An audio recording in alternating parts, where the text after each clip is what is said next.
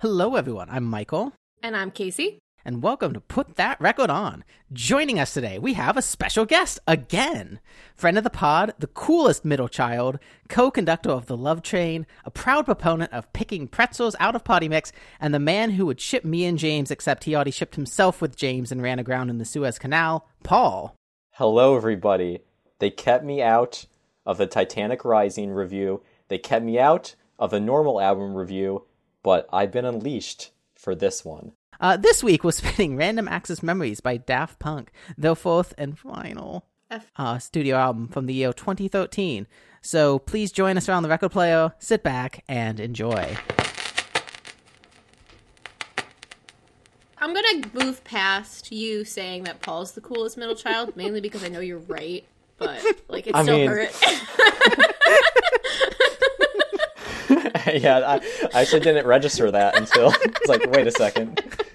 It's like, way to just, like, insult your co-host. Backhand. I thought about that the other night, and I put that part of the intro in my notes, but not in the main section. Ouch. Just to hide it. Yep. Casey, I'm pretty sure you're cooler than me in most ways, so let me have this one. We have our talents. We have our areas we fall into. I appreciate that, even if it's a lie. That's fine. Middle child fight. Middle child fight. Middle children don't really do that. No, we need to band together. I am the glue that holds this family together. Exactly. Mm-hmm. Middle child is just a fancy way of saying mediator. Yeah. The other ones have the strong personalities, not me. Yeah, we wanted to talk about this one, I think. I heard parts of it in the Over the Top review we were talking about. I referenced this album a couple times. And then I wanted to listen to it because Daft Punk announced that they were ending like a month ago or so on like a Monday, and everyone was sad, including us. So I was like, we're not gonna have a new Daft Punk album to review, so we might as well take a moment to listen to this one. And it'll be a nice, like, we've been wanting to talk about some older albums. We've been doing a lot of new albums, and we will continue to do new albums. So 2013 is our oldest album. I don't want to take up too much time with this, but how I first started listening to this record is kind of funny. It was close to the end of my freshman year, and for some reason, just in my dorm hall, the halls were covered in carpet. One time when my friend was getting a drink, I did something to instigate him. He chased me. I was in flip-flops, so I fell and got rug burn on my ankle. And with it being like where my sock was, even with a Band-Aid, the Band-Aid ripped off. It got infected. That was around when I came home back for summer vacation. And along with medication, I had to soak my foot like an hour or two a day. Michael, you actually sent me, I believe, the FLAC files. And I had nothing better to do while I was soaking my foot, so I listened to it, and it was history after that. It was one of the very few albums that my, like, entire friend group universally listened to and was excited for when it came out. And there weren't many of those in college. When you have, like, 5 bangers, like, at least, in one album. Exactly. My music community was, like, everyone is, like, a huge Daft Punk fan. Even before, like, I know a lot of people who actually didn't know much about Daft Punk until, like, they heard Get Lucky. Me. But, like, I remember, like, even before this album came out, like, people had, like, the Discovery vinyl, because that was my kind of friend group. And, like, we'd go over to people's house, like, you go over to a friend's house and they put the Discovery vinyl on, and people were like, you've got the Discovery vinyl, you're cool. Because, again, that's my friend circle there. So when this album came out, like, we all listened to it, and we all loved it, and we all discussed it. And like I said, I don't know of many albums in college. I think everyone bonded over the Foo Fighters Wasting Light album, and this one. Those are the two that stick out to me as, like, everyone was just, like, in and ready for this album. And yeah, it was I think I listened to it, like, every day for, like, 50 days straight. Oh, yeah. Do we tell them about the GIF that you always send me when you when you play it? You send that at least sometimes twice or three times a day in the beginning. In the beginning, it's from Scrubs. It's the Love Train GIF. And I send that GIF to Paul every single time I listen to the album. And will continue until I forget one day because of Alzheimer's. So, yeah, it's very important that GIF gets sent, that it is acknowledged that we are listening right now to Random Access Memories. Yes, and he did send it today for his final listen through, as expected. And yesterday, and the day yesterday. Before. I said, don't think I just listened to the album secretly, and don't send you that. Oh no, like even just over the years, I don't have all the messages between, having different phones and not backing up stuff, but, random times throughout, like, 2017, like, you just send me, like, just, once every couple months, you just send that GIF, and I knew. It's because it sounds really good. So, you're right. I'm gonna just to not interrupt, but I hadn't listened to this album. Really? Prior to this. Yeah. Really? I mean, what? Yeah. No, I hadn't. And well, that's the thing, Michael. I have not been an album listener. That has not been a part of my music experience. Okay, that was a more recent development, and by that I mean post 2013. So I hadn't, but I had heard a good half of the songs on it because, as I mentioned before, they're like, I don't even know. I didn't count 4 or 5 songs off of this album that like were regularly played. Yeah. Places. So there were 5 singles, I believe. Yeah, and they were all, fantastic and people really liked them. So I heard those. So even though I hadn't listened to the album as an album, I had heard stuff. But it's funny because Instant Crush, which is on this album, spoiler, came on. People didn't know this. If you didn't know, just to inform you, Instant Crush. I was in the car with my sister, and she was like, "Wow!" She's like, "Yeah, this is a good song. Like, this is really good." I was like, "Hey, let's listen to the album." And she was like, "Okay." She was DJing, and she was on her phone, so she put it on. And I didn't realize that this was Random Access Memories. I didn't realize that we were going to be discussing it.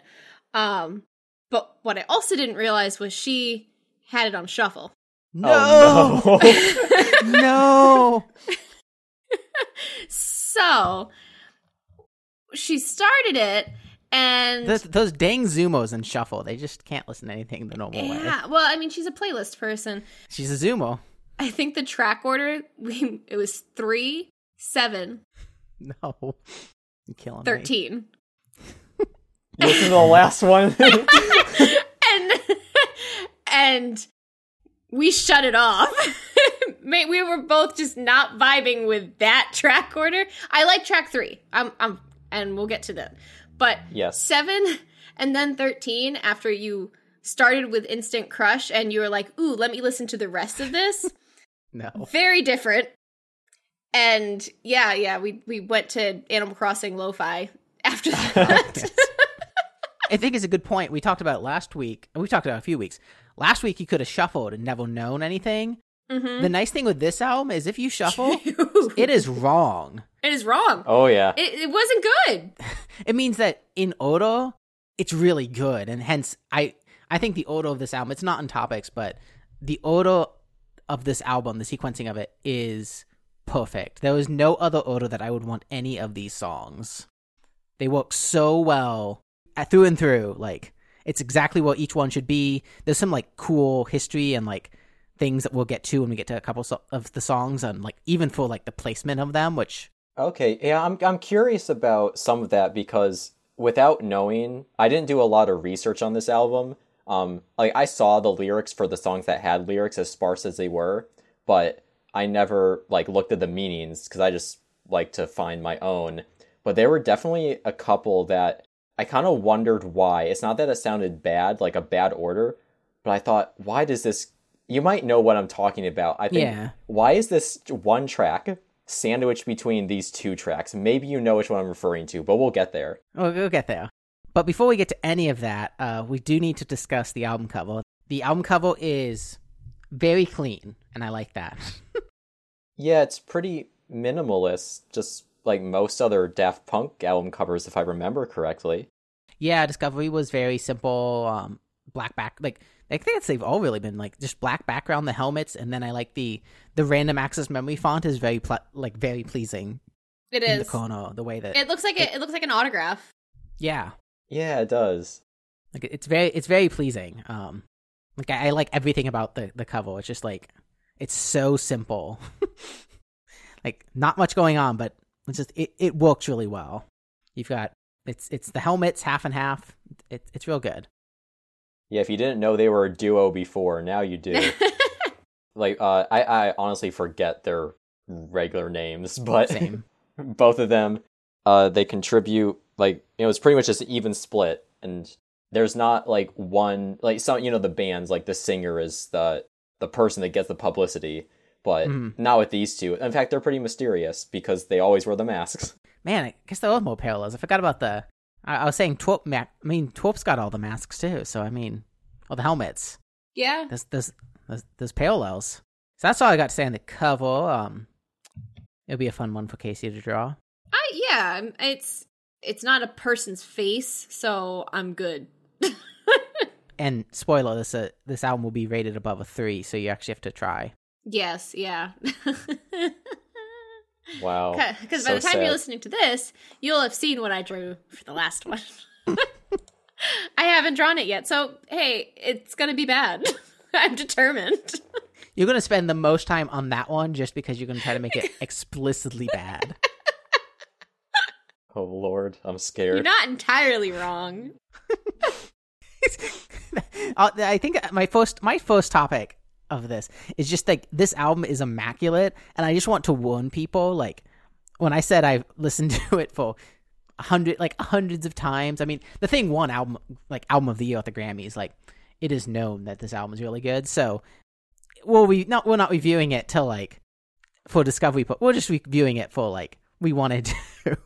But It goes to say, like, the production, the sounds, the instrumentation, every single aspect of this album is almost perfect. Yes. And for me, I don't know for you because you listen to it so much, but every time I listen to it, if I like to listen to it, especially when I go on walks or if I'm not doing something else because I want to focus on it.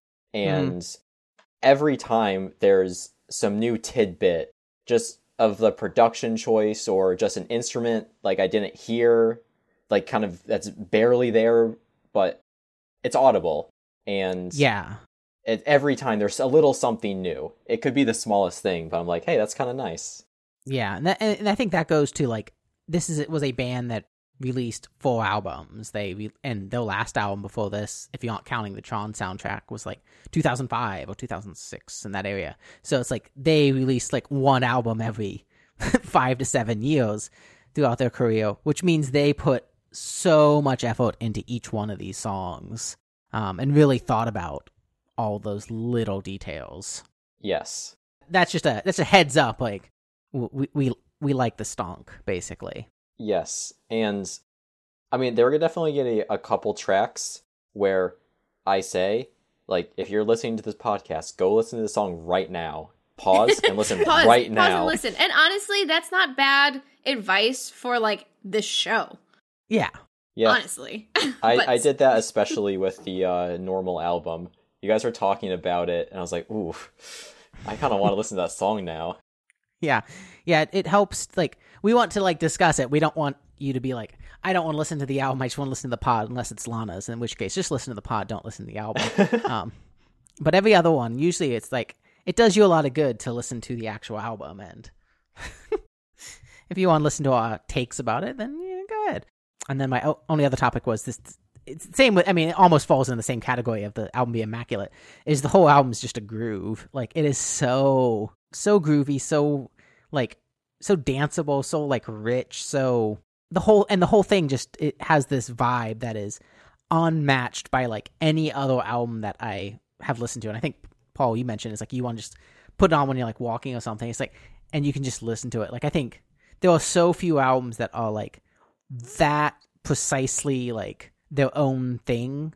Like, there's no other album I can put on that I feel like gives Random Access Memories, like, a run for its money in terms of like this sound. Like this is the only album that has this like vibe going on for me, so it holds a special place for me. Yeah, I would say I'm not a huge electronic person. This is actually one of the few more electronic albums I like. There's one more, which I'll talk about soon because one of the tracks reminds me of their work. There are probably 2 albums, and I think I like this one a little bit better, but there are really only 2 that are at this level for what this type of album is. Yeah, and this album was also special because the first 12 songs in this album actually do not use any purely electronic instruments. It is all like analog stuff. That was one of the things they wanted to do on this album, was move away from the harder electronic sounds that were definitely very prevalent during this time era. I'm thinking like the Skrillexes and the Deadmau5 and all that house scene was really popular during this time, and that was highly electronic, whereas this was stripped back and it uses very like acoustic instruments and analog instruments and just creates this classic sounding disco funk space that is not riddled with like the hard electronics that even some of their earlier work was like pioneering. In 1997 around the world was like pioneering this electronic house sound, whereas here they really stepped back on that for 12 of the 13 tracks. I don't actually have any topics and themes. I agree with the grooviness, because that's what stands out to me more than anything. Was pretty much the whole time I'm just sitting there doing the little head bop, like, yep, I want to listen to this. But it's not all the same thing. It's got groove, a consistent groove, but it changes. And I'm not saying changes in like, oh, there's just all these abrupt cuts or anything. It's like, no, there's a different style, slightly different style of groove, a different sound, a different mood, even though it's still groovy. And I think every song stands alone in that aspect. Like each one has its own character and works together really well. And it's why they can't be shuffled. No, you, as I said before, you shuffle this album and you throw track 7 and track 13 back to back, and that's not groovy. I did listen recently, yesterday, to this album in reverse, and not the worst. Like, I obviously prefer the order they have it in, but I'll get to why I did that later. Starting with track 13 is a trip. Yeah, you got to end with track 13. You really. Yeah. We'll get to it. We'll get to my thoughts on 13. Oh boy. Casey doesn't like loud things. No, I don't. Oh no. It's okay. She just doesn't like loud, scratchy, high pitched things. I don't. She has baby ears. I have sensitive ears. So yeah, that's that. We can move on to some tracks. The first track on this album is Give Life Back to Music. Talking about correct placement. It is the perfect intro to this album. Like the way that it just comes in very strong, like you know what you're getting into immediately, and you have this intro motif that they hit a few times in the song. I think it's just like it's a really great way to introduce this album. It's catchy, it's funky, it's groovy. Like you know what you're getting into, and like there's not much of a story to the album, but like part of the story is this idea of trying to bring, music is basically not dead, but it's like trying to bring some of this stuff back, right? You want to give life back to music. There's other things in here where it's just like kind of referencing like music is the same when we want to like make music like more fun and danceable again, which goes to that like electronic music, taking the electronics out of it and just making it more authentic, right? It does a great job on all those fronts. Yeah, I mean, I didn't do a lot of analyzing any of the lyrics, so I'm more focused on the soundscape, but even the soundscape it gets you ready for, well, there's a lot of guitar in this album. Wasn't Nile Rodgers who did the guitar? Yes, Nile Rodgers did. He was present for some of these songs. I don't remember exactly which ones, but I think definitely this one, and like Lose Yourself to Dance and stuff. Like the ones where you hear the guitar like being really groovy. Nile Rodgers was involved with that, and he, of course, was huge during the era of music that they are calling back to, the funk and disco. Yeah, and this only one part of this song reminds me of it, but that group I was talking about with that album that's kind of up here, it's an album, I forget what year it came out. It was early 2000s, by the Avalanches, called Since I Left You. And it's this first track reminded me of them a lot because the build-up you hear right before, like the background voices kind of like talking in the background, so you get a taste of track 3 with that too.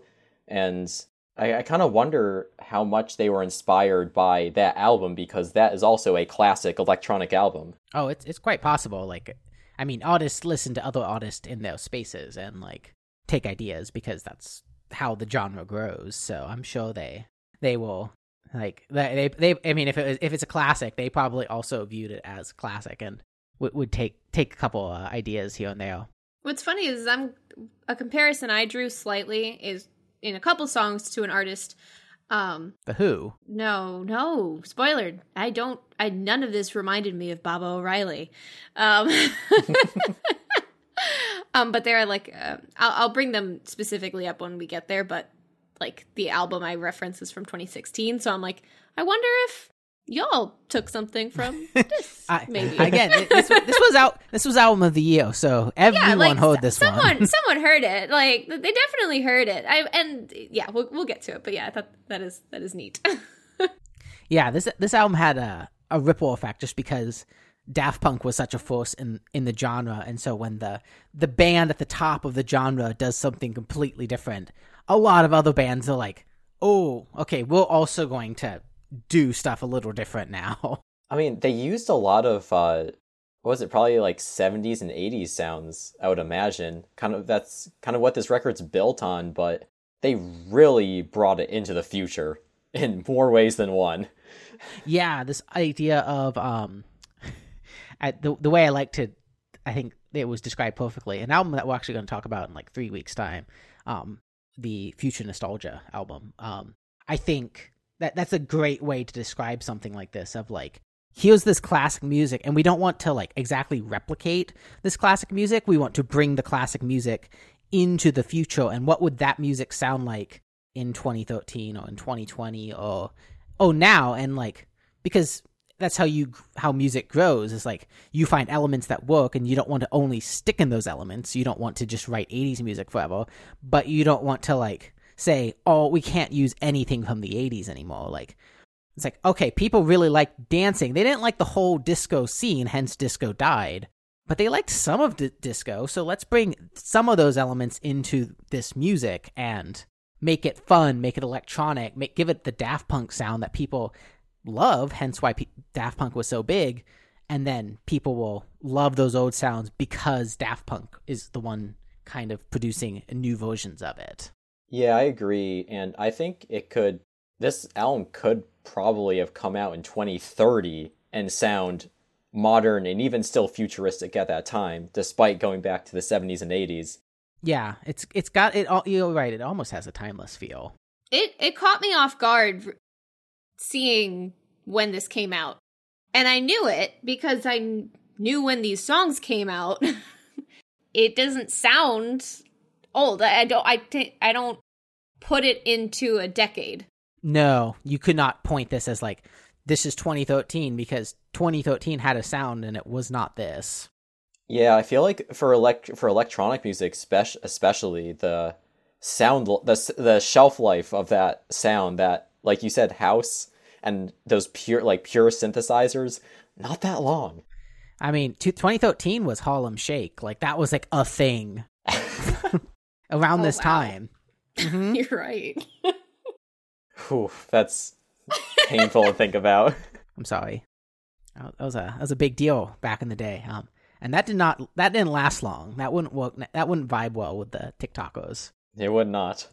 My only other couple points were, there was a nice little groove at 120 with some bass, which was really nice. And then you already mentioned the guitar, but the guitar on this is so fun. It's just like the grooviest, just like fun guitar throughout the song. The funk changes. I have a note at 3:15.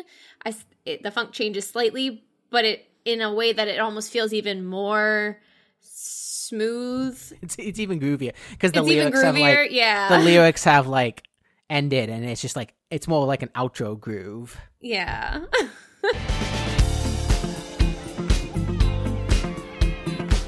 Yeah, I really love that trail off. I'm not usually one who loves trail offs that last for... I mean, this one isn't super long compared to some other songs that exist, but I like this one. It's just, I was ready for that next song.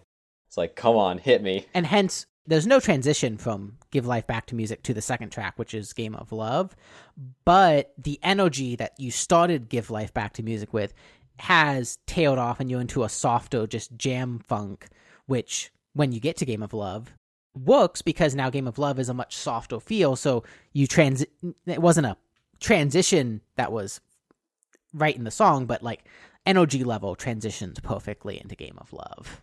Yes.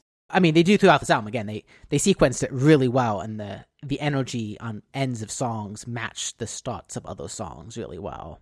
I already mentioned it, but track 2 is Game of Love, and it has the softer feel. This is the first of a couple songs that Daft Punk led vocal, more traditional lyrical pieces. Yes. Mm-hmm. Well, this one the most reminds me of 808s and a Heartbreak by Kanye. It's less raw because I'm pretty sure Kanye did not do that many takes, and the beat is just very basic because he was more emotional. This one's definitely more cool and collected. You know, this whole album is kind of like cyborgs are singing, which is a really cool effect given the genre. But it just reminded me of that a lot. I don't know what they use for the voice modulation. Is it like a vocoder, or I don't know like what people do, but yeah. Yeah, I'm not sure, but I think one of the things that I noticed when I was listening to it was the robotic talking works so interestingly well with the very acoustic backed music, because usually if you have that electronic vocal, it's behind electronic music. So having something like Game of Love where it is, you could sing a normal vocal behind it and it would you just say it's a normal song, but having that electronic bit and knowing it's Daft Punk, knowing the electronic history, it provides this contrast that just sounds so good. I really like this one. You talked about it being softer, and what makes this one different is not only that it is just the softer sound. I liked that there was like the floaty, echoey kind of notes that were happening over the funk, which contrasted it, and I felt like those fit well with the vocals and, helped round everything out and make it. But it's really neat that you have that funk there, but you recognize this as a softer piece. Yeah, there were like slides in the background, like around the 50-second mark, and like all those soundscape elements where, I mean, there's soundscapes out this album, but yeah, in here, because it's softer, you do notice the soundscape more, and like you said, I think that matches the robotic vocals. It's like there's bits and pieces where you're like, okay, this is still like the future. This isn't completely an acoustic piece, right?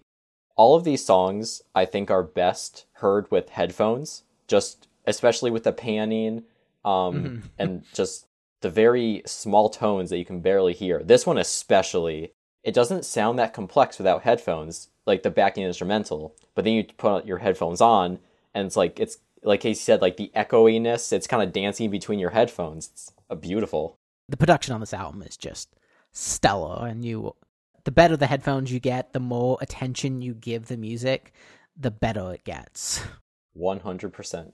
Yeah, there's a lot of nice the piano and synth just sounds like things at ends of lines, ends of verses, just to give it a little life. And then the bass and the drumming throughout this, it's just like, it's very groovy. It's not like super funk, but it's just like, it's there and it's real good. Yeah, kind of like you and Casey said, the funk does not leave, no matter how how kind of croony the vocals are. The funk is still there. It's always there. They had some good musicians that they brought in to do that work. Yeah, I'm impressed with the roster of this thing. When I looked more like the credits of all the songs, like, wow. But like they could bring in whoever they wanted to bring in, and they sure did.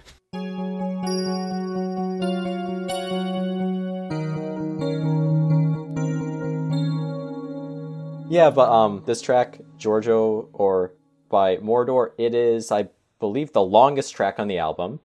Yes. And it's one of a couple, there's not a lot of anything vocal going on, and you can't really call them lyrics because it's mostly spoken passages, which we'll get into because I think I did look a little more into this song, and I think it's kind of cool just what they did with it. Yeah, I really like the way it starts off with that life story in a restaurant scene. Like they could have gone many ways with it, but bringing him in because he's part of this scene that really brought electronic music to life, and that's what he's talking about, which again matches the context of this album of like bringing life back to music, talking about the history of how the sound started and how we want to bring some of the elements back. I absolutely adore it. And I've said it before, I'm not someone who likes spoken words, I guess, in my songs, but this is different. It was almost like an interview clip, and it was really neat hearing the history. One, I also just liked listening to him speak, but he'd mention elements that were brought in, and then I'd like start to try to listen for them in the music itself. And it's not the whole time. It's like you get the intro of it, and then it goes into some of the best funk on the album, in my opinion. The way he tells the story, like, I love that it's in a restaurant. I think that makes it sound more interviewy because it sounds like everyone just sat down at a table at a restaurant and everyone just started listening to him. I like that they set up the groove behind the track, but at the same time, while it's spoken, his delivery of the story matches the groove. So there are parts where he will pause for 3 or 4 seconds where they are pausing at the end of one section of the groove is ending and they're starting another one. So it's still a little lyrical in the way that it's presented. And then I like the part where it's like he starts talking about the click track of how that yes that's in my notes. and then it moves into a click track. I knew I needed a click, so we put a click on the 24 track, which then was... And then the song goes from there. And it's just like, you could have messed up how that whole section of music, because it's like almost 2 minutes of like that section, but you don't notice that is 2 minutes. Like it is so well done how they incorporated this into the song. Yeah, Michael knows that I am not a huge fan of really long tracks, and this one does not feel long to me. We'll get more into like the meat of the song, but it's because the progression from kind of the main like synth line that's going on, like they add stuff and then take away, and then it goes back to a spoken word. It's paced so well. Yeah, this song is a masterclass in how to build a song. Like, because writing 9-minute instrumentals is hard.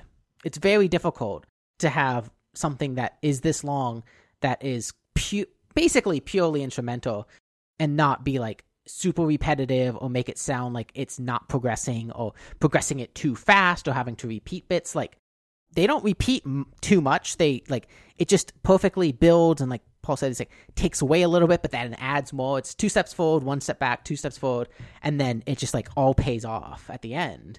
So it's just like it is a perfect way. Like they just did the perfect way to build a song. Yeah, they really did. One thing I noticed, and I don't know producing music at all, and I hope I can explain this well. Kind of the main synth line, like the do do do do do do do do do. Under it, I think they might just have another track, but it kind of sounds like when the notes hit, they're kind of leaving. I don't know how to explain it. They're leaving something, and that's the second track, where it's like it's kind of like glitchy under it. Do you guys know what I'm talking about? Yeah. Yeah. There's I think I always call it. I think I called it Travis picking a couple episodes ago. It's still wrong, because it's not Travis picking. It's electronic, but it's this idea of you just play a couple notes on like a bass instrument, and in this case, they're doing it in. I mean, Travis picking, you do bass strings on a guitar just to have like some structure. This is like a second track where they're playing just a couple notes back and forth, but it adds like a depth to the main track. So you have this like almost pulsing sound with the main track that's like glitchy-esque, but it's just like instead of having like a strong drum or like a bass guitar doing that, those two things are doing other things in the song. It just is a way to elevate the main synth riff from just being one-tiered. Yeah, if you took that away, I think there's at one point where it's only that for a few seconds, where it's just the synth without the like the underlayered, and it's good because they went back to like very bare bones just for a few seconds. But if that was the whole thing, I would not like the song. It'd be much more boring.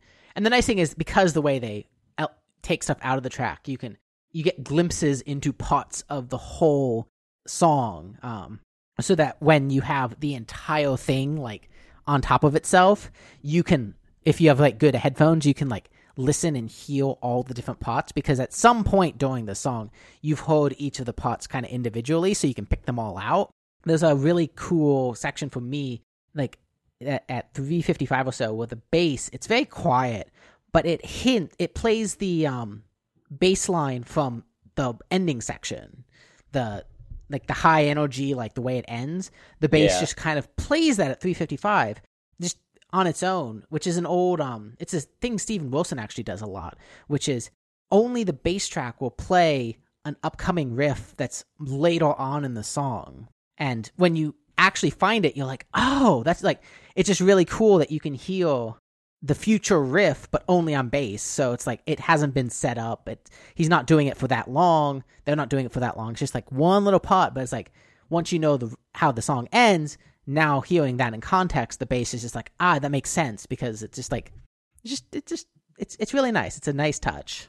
Yeah, definitely. I think I know what you're talking about. Like, I think I can play it in my head right now, and it really, that kind of thing, I didn't know how to put it into words until you said it. It really completes the song. It gives it like there's just so many layers that if you peel back those layers, you can just like every time you hear the song, it just gets better and better, because you can focus on so many other things and then find other things that they put there. And, you know, it's like, it wasn't like they just were playing the ending part and it's like, oh, we could have incorporated this earlier. Like, no, they did. The return to the intro with the spacey synth around 4:41 is really great. That's why I noted the pulsing electronic. Like, I think it was in the intro too, but that pulse we were talking about is like so good. There's strings in the song. Casey likes the strings. Were there strings? I didn't. Oh, wow! There was a lot going on. This is what I mean. Where I think this is an immediately catchy album that, like, the first listen, like, you don't have to get used to it. You don't have to like torture yourself to like it eventually. But it rewards multiple listens because you notice the things you didn't. So don't worry, but Casey.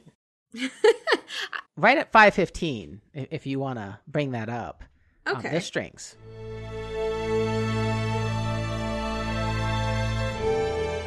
Oh, these strings. Why didn't I note those? They're very distinct. No, like the only thing going on is a bunch of strings. Well, so a timestamp I actually wrote down that I like is 4:10. I don't know if it's piano or synth or guitar. I could not tell, but it's very bright, and I liked that.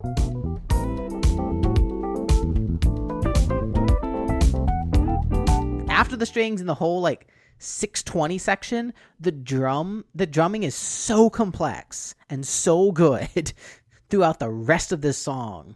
Oh yeah. I can't even with these drums. Like, even I usually try to pick up on like drum patterns and like so I can like air drum. You can't. You need like a class to air drum this correctly. Oh yeah. Yeah, I found the part I like it's around like 4:10, like it kind of sounds like some. Yeah, Casey. That's what Casey liked too. Yeah, 4:10 is what I talked about.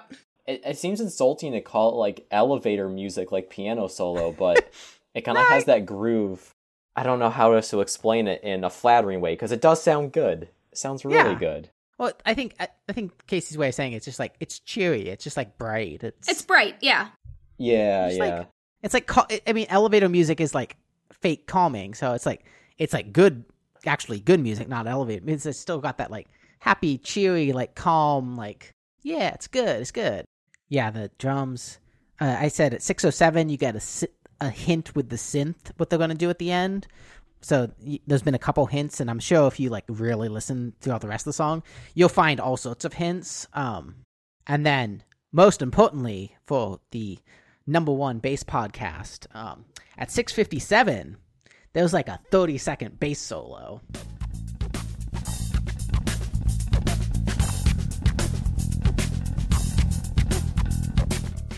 It's super low bass. Like, yeah, it low is. bass feature. But it's definitely still a bass solo.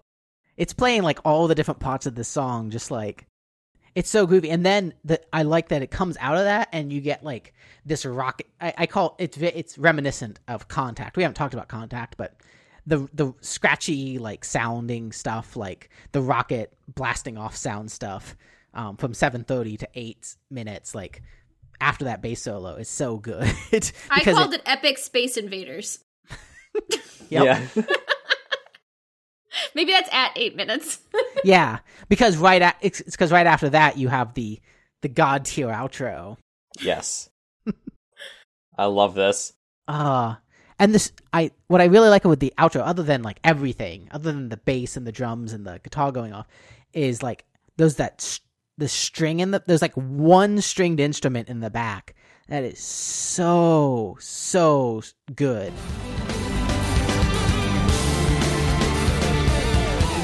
I noted it at 8:25. I know it's back there like throughout most of it, but like you can hear it like most prominently right there, and it's like so good. I love this song. We're gonna get to like what song is. I think it's supposed to be. Most people consider it like the Opus song, and that's great. But I love this one so much. This is one of the best songs on the album that unless you listen to the album, you wouldn't know this one. At least that's my take on it. It is a deeper cut. Yeah, you never put this out as a single. No, I mean we just mentioned how long it is, and it's so It's unique. A treat. I think that what it does really well is because there's so many sections of the song, like easily like 7-8 different sections, you can point to various parts later on in the album where each one kind of has elements that are in this song. Like, I mean, I mentioned Contact. There's strings, which other songs later on use nice string work. There's like the happy, cheery section, and there's other songs that kind of sound more like that. So it being here on the album, like in the third place, like it's really like also setting you up for the rest of the album too. If Give Life Back to Music was setting you up for like the groovy disco side of things, this is setting you up for like the more electronic set sounding side of things. And so I think this song also like does a really good job of being the third song. Like it's the third song, but this song wouldn't work at the end of the album. This song needs to be where it is.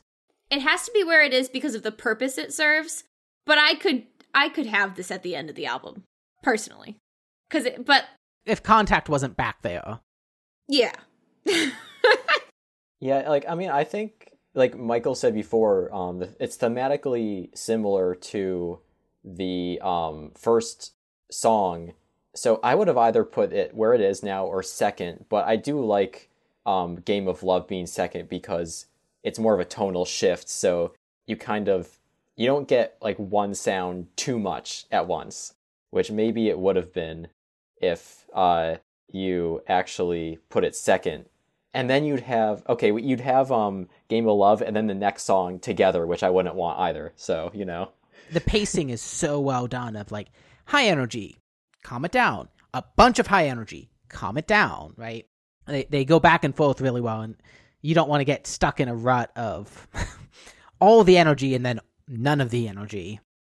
So, yeah, that's all I had on track 3. But I also guess I should say the ending, the way that it ends, it does the same thing that not the same thing that Give Life Back to Music does, but it does that like it has an outro fade out. Like it's like very quietish for the last 10-20 seconds. Is this the one that ends on it's percussive, but it gradually drops percussive elements, or is that a different song? I don't remember. It's an electronic war. Oh, okay. I'm thinking of a different outro. Yeah, but it fades out really nicely, and then was what Get the Life Back to Music does, because Within is another softer sounding. Oh, quite soft. I wanted to mention with Within, so the fourth track, Within, we'll hear now.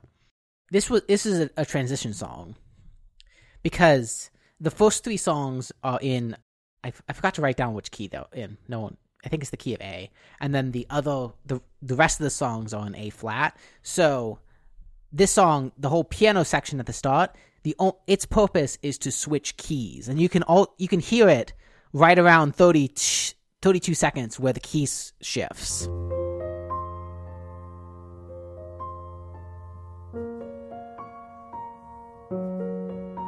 It's news to me. That's neat. So the first 30 seconds are like, they match the key that the last songs were in, and then you can hear the shift, and that's where they actually brought in, I forget who they brought in, I forget the name of him, but very famous musician to write this part just to transition from A to A flat. And he does it so beautifully. I was very distracted by the fact that we were now in piano land. Like, I mean, it makes sense that, okay, yeah, someone who's not part of Daft Punk was playing this, because I mean, this is one of those songs that you would not know was a Daft Punk song until the vocals start about 1 minute in. But before that, you wouldn't know. It's not a Daft Punk sound, but so yeah, this song definitely just serves a purpose in the album, and it's nice to listen to. Like, I like this one, but once again, not something that would stand alone. No, like, you need the transition, and it provides, it's a shorter song, but it provides like it's just very beautiful the way that robotic vocal with real piano with some synths in the back, just like, it's this nice contrast, and you also get some really nice harmonies in the chorus. I picked them out at 310. I think they were in the earlier chorus too, but some very nice robotic harmonies. Yeah, if you can even imagine, that's amazing that they could pull that off. Because actually, my like the starting piano I loved, and the main instrumental part, I mean, there's definitely they did some work with it, but it's much simpler than any of the other tracks so far. And at least in my opinion, the thing that they really like put a lot of exacting effort into that you can really hear, especially with headphones, is the vocal modifications, like just very slight things when they're hitting notes, and it just goes up or down a little bit. I just love that. Yeah. You can especially notice it in the harmonies. It sounds so good. But yeah, it's a very beautiful vocal melody with just a piano. It is definitely the simplest. It's not a simple song, but it's like there's less going on. Yeah, I kind of like the message of it too, or the juxtaposition of this and Game of Love. Like, they're in their feelings, and it's a robotic voice. I thought it was a nice contrast. It's robot feelings. They just want to bring music back. Yeah, that's all they want. And I guess they want love too. That's fine. They can have it. Robots deserve love too. Yeah. I do have to say, this is probably the song with the fewest notes that I have. Oh, yes. Yeah. Yeah, but I love it. My note is piano. Interesting. I was not expecting to be here. Yeah. Some songs are just like, it's really good. Like, there's nothing to complain about. There's nothing to like overanalyze. It's like, it's a short piano piece with some nice vocal harmonies, and like, that's all that needs to be said.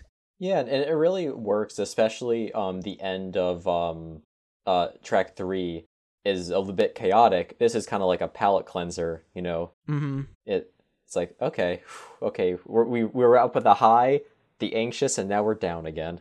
Yeah, and I think with every song, I think the way the energy here, like you've gone back to piano, but that allows the move into the fifth track, which is Instant Crush, featuring one of the goodest of boys, Julian Casablancas. Yeah, my first probably, I want to say, I mean, I have to preface this by saying this album, it really, even though I didn't go into a lot of like electronic music, this was definitely one of the albums that kind of showed me what music was capable of. My taste they started to become a lot less basic after this album. But because I was familiar with the Strokes, familiar with my boy Julian, this one was my favorite for a good year because it felt more familiar to my own basic tastes. But then as you listen more, it's very well executed. It's still very complex of a track. So I like they made it, this whole thing, like very accessible as someone who mostly listened to like post-punk in my freshman year of college, which I'm ashamed to say now, but hey, I said it. The way it starts off with that synth, because you just came with piano and some synth, it works. Like, and it's a simpler, like, code-based, little just sustained code back and forth thing. I said it's like the Strokes synth. Like, if you listen to a Strokes album, you get this synth sound. So, like, you brought that here Julian brought that here with him. So it definitely, like, has this really cool Daft Punk and the Strokes sound, which is, like, even before this album came out, it's something my friends and I would talk about, like, because we loved the Strokes and we loved Daft Punk, and it would always be like, wouldn't it be great if they did a song together? So, like, this song existing was just amazing that this song exists. Yeah, and I have to say, I just Googled it. The Voids, Julian's other band, they started in 2013. Coincidence? It's not the same, but it's more. It's less like rock, and it's a bit more experimental, which this song kind of sounds like it could be on a Voids record to me. I don't know if you guys have heard them much, but I have, yeah. I have not. You should. Like, really, really should. Casey doesn't listen to music. No, I don't. I really don't. Instant Crush is... I don't want to say it's my favorite song on the album, just because what's unique about this album for me on the show is that I knew, like, half of it prior to coming into it. So it's like, I because there are songs that I heard for the first time yesterday, it's hard for me to say, oh, this is my favorite song on the album. It's like, well, I've been vibing to this one for, 8 years. So... Yeah, this one was very accessible and, like, was a very easy single to sell. It's like, it's got Julian from the Strokes. It's like, Julian Daft. It's like, yeah, people love this song. And it's like, it's, it's more of a normal sounding song. Like, it's got that. Yeah, the structure. Yeah. Yeah, that's actually one of my notes. I was like, this is the, like, I know I want to probably, track 2, is that Give Me Love? Am I already forgetting the Game of Love? Like, I actually put a note in here. I couldn't remember if this was the first song where we had a more traditional verse, chorus structure. And I don't know if that's wrong, but I definitely feel like that with this one. Yeah, this one's much easier to, like, just hear that with. There's a lot of, like, I like on this song, just because same. It's like it's two things I really like coming together, and it works. I like the way that the intro breaks back into the I like the way the chorus ends, and then you bring back the intro sound right into the second verse around 2:01. Like, it's really smooth how well the end of the chorus can transition back into the intro. And then I really love the it's right before the guitar solo, the 1,000 Lonely Stars with the double harmony.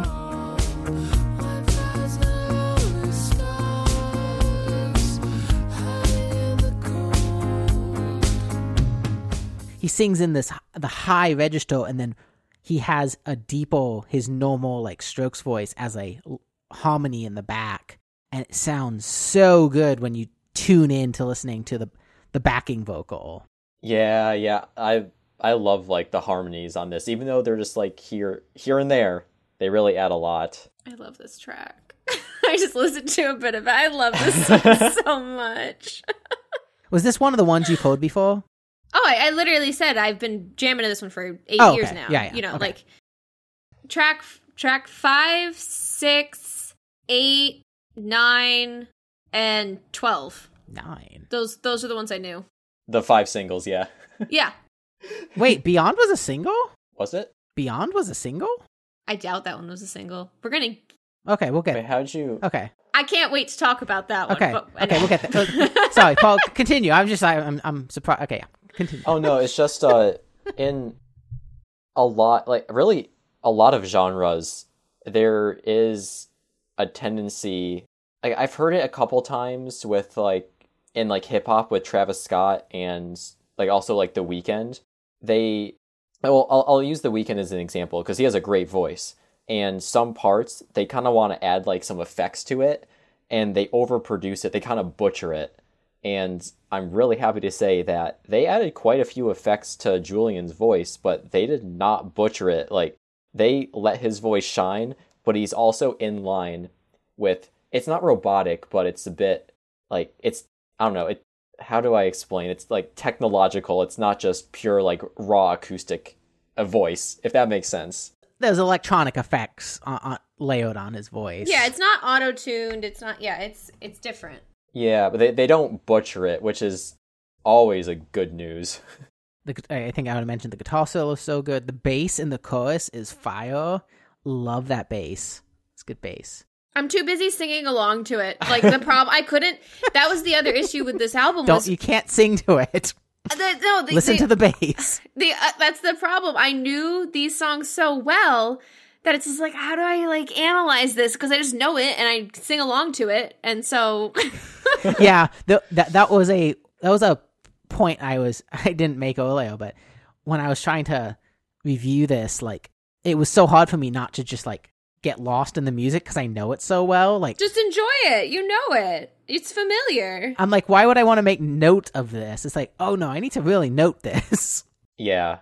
His very high voice and towards the end at 403, like the I don't understand. Is that what I marked as the bridge? It might be, yeah. It's I know that thing. what I called the bridge, it is right before the chorus. It's specific, yeah, it's specifically higher vocals. Mm-hmm. Yeah, that, and then there's it's beautiful outro guitar work at 457. Like that, just the whole the way the guitar tones out throughout the end of the song is just very good guitar. Just like it's muted. It sounds so good. Julian's amazing. Julian does a great job. They back him up well with the instrumental. There's nothing to dislike. No, it's so catchy. I'm with everyone else. This was definitely like my favorite. It's still like absolutely one of my favorite songs of like all time, and I think it will be for forever. We already talked about the timelessness of this. Yeah, and this is definitely a playlist song. Yeah, it can come on like independent of the album, and I think it works. It works so well in context to the album too. It's just like it's such a strong song, and just yeah, I'll always just love the song to death.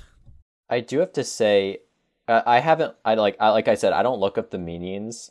I looked up the lyrics, but I couldn't really decipher exactly. Like, obviously, it's something about falling in love, but I couldn't, like, get a read on exactly what the situation was because it switches between first and third a lot. I don't know if it's a love triangle or if it's just switching the perspective, but yeah, I don't know the lyrics, like, what they're saying exactly. Yeah, I've never looked at them. I don't care. I just like the song. Yeah. Yeah, same. Okay, good. Glad you guys don't know, because I don't know either. No idea. Nice. Yeah, so you get that nice outro guitar, and then I think that moves nicely into the sixth song, which is "Lose Yourself to Dance" featuring Pharrell Williams.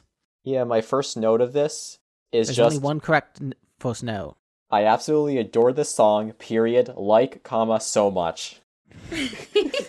The correct comment was thick with 4 C's. I used to have 3 C's, but I added a 4th C. Thick bass. Oh, yeah. That's fair. The bass, the immediate bass on the song is... Oh, yeah.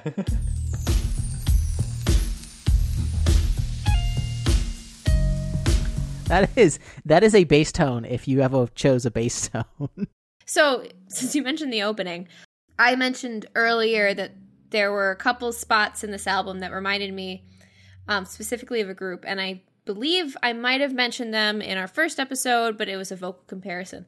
But Glass Animals, they're an electric, what are they called? Psychedelic music, UK based. But the opening here very ever so slightly reminds me of the opening of one of their tracks, Youth. It's from their 2016 album, How to Be a Human Being or something like that. I think that's what it's called.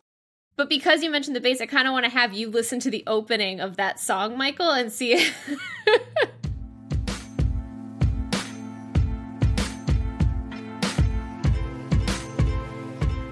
I mean, it is kind of like there's like space between each note a little bit. That like in the bass, that's what I hear. Like the big comparison.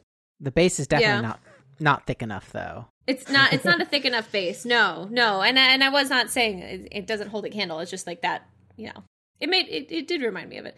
So as I already mentioned, this was one that I knew before, and it's a single.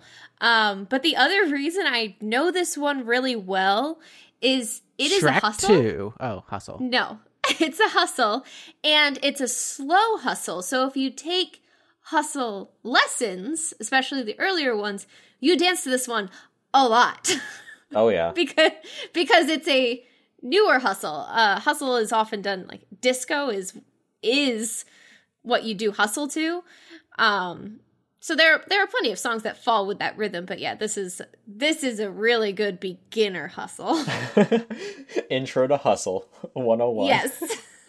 And you play this one. Yeah, this song, one of my notes was this song is the one that makes my body involuntarily move the most when I'm just sitting. Out of all the tracks. Like, I just can't keep my legs still. It is amazing that the song is Lose Yourself to Dance, and by the end of this, you're lost in this song to dance. Like, oh yeah, it is weird. Like, and I like all the elements of the song. Like, it's so simple. Like, the layers that they have that flood in here, it's like, just come on, get on the floor, and then everybody's dancing on the floor. Like, literally, they're just saying like, come on, dance. Like, that is the lyrical depth of this song. Is like, get up, dance, and then you're like, yeah, you know what? I'm kind of feeling it. Like, you've made me feel it. Like, I kind of want to dance now.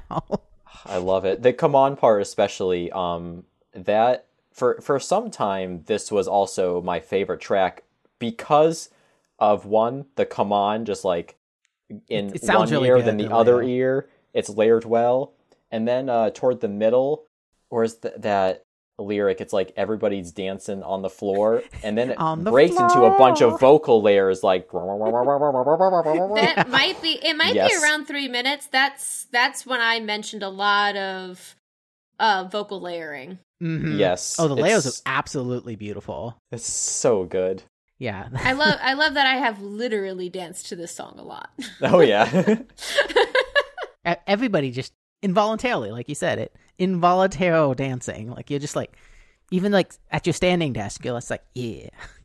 There's even like at like 137 there are like disco bells. Like, if disco bell, I don't know if disco bell is an instrument. There's actually in a different song before this, and I forgot to write it down, so I don't know they were, but I like the bells at 137. Just like, it's such a groovy dance vibe. I know you don't get a chance to take. Are those bells or are those chimes? Oh, they might be chimes. I think they're chimes. Yeah, it kind of feels like chime. You run your hand across it. It's that obscure percussion instrument that gets pulled out for one part on the back of the stage. The real MVP. Triangle guy has his moment because now he's got chimes. Yeah, I love this song. Everything about it. It's pretty flawless, even though it's repetitive without being repetitive, and it really works. Like you said, it's basic lyrics, but that's what you want on a track like this. You don't want poetry on this. But it is really bold and difficult to say, like, the song's just going to be Lose Yourself to Dance, and we're going to somehow write that song as perfectly as we can. And as, like, it's amazing that they were able to write just the easiest song to dance to for Lose Yourself to Dance. That's quite a bold assertion in the title. And that's what they want you to do, and they achieve that. They're like, we dare you. Well, just get on the floor. Like, we dare you that you cannot dance to this music. It is that good. Like, you just have it will just happen to you. Like, you will lose yourself to dance. Like, it will happen. And like, that is a bold assumption to make, that your music is that good that people are going to do that, and they did it. I miss hustle. Your house is like 5 million square feet now. You can hustle in the house. I mean, it's that, but all the, like, we've got square rooms, you know. Just do your best. It's a big house, but like all the rooms are the same size. It's not like you have big open spaces. You have a yard. Hustle outside. Well, this is true. Our kitchen's pretty big. After, like, all that magic of just like being able to get the people to lose themselves to dance, we move into track 7, which is Touch, featuring Paul Williams. Yeah, and I want to say, before we start this, if you're listening to this podcast, I don't care if you've never heard this song or if you've heard it a million times, pause the podcast, listen to this song right now. No, don't unpause, listen right now. You're telling people to go listen to track 7. Yes, listen to Touch right now. like everybody who's dancing on the floor, stop dancing on the floor. Get ready for an existential crisis. I mean, if they're dancing on the floor listening to this, and then this comes on, that'll stop them. The intro to this does not have you dancing. Nope. The intro to this makes you so uncomfortable. At least it makes me really uncomfortable. Really? It's Touch? No, it's just unsettling. It's creepy. Like, the way it's being said. See, I don't get that vibe. I get the, like, it's just a nice open sounding space. Like, it's very open. It's very, like, desolate. Oh, I get ancient alien that's been woken up and is now coming back to, like, I remember this. And I'm like, what are you made of? I've read enough, I don't know, weird. Read enough what? I almost called it post-apocalyptic. It's a little post-apocalyptic, but also just like a little more out there. So, yeah, I kind of like. Again, I haven't like analyzed the song like the lyrically. It kind of like gave me the impression like some kind of dreamlike state or something. I can see that. Like kind of, it sounds like yeah, kind of like they're like drowning like in some dream, like those notes. Yes. Yeah, I can see the drowning vibe. I mean, I found it a little unsettling, and I'm not really sure why. But it's certainly different. My first note is, here's the weird one. Got here. I actually hadn't noticed how long that section was until I was like actually sitting down here, because I always just listen to the album, and I like that section. I just didn't realize it went on for as long as it did. It goes on for a while, and I remember when the first time I heard this, it was track 2. Again, yeah. Again, bad, wrong. Like that, this cannot be track 2. No, I like the groove. Like after that opening, I like the groove that it drops in around 2:31. It's just shows up, and it's just like it's a really good groove. So, like, Paul Williams' vocals have already come in by that point, right? Yeah, yes. Before the groove drops, there's some vocals before the groove. Yeah, so that like there's I think there's a very distinct difference between the opening vocals, dream, drown, whatever, and then it's completely contrasted by when Paul comes in, because he's got a very clean, I don't even know how to describe, crisp voice. Like, it's a voice you'd hear on Broadway, and I know I keep bringing up Broadway, and I'm sorry. Never be sorry. But it's that kind of thing. Like, he could be a character on stage, and it's just him singing, and then it goes. There's more that comes in, more instruments that gets groovy, and it's just like I just found them so distinct, like such different parts. Like, yeah, he enunciates quite a lot. Like, touch. Yeah, he does. Yeah. I remember Touch. But, like, it's just such a different song. Like, I was in this, something that was unsettling, and then he comes in, and it does get groovy. It's just completely different. I like that groovy section that goes on. I like the lyrics. I've always liked the lyric "A door behind a door." I quote that a lot for no good reason. That's a very Michael thing. It's very Michael humor. What's behind the door? A door behind a door. It's only I find it fun. And yeah, I like that whole section. You get like this nice transition you get more strings, which is very important, and then the very important part of this song starts around like 3:22 or so.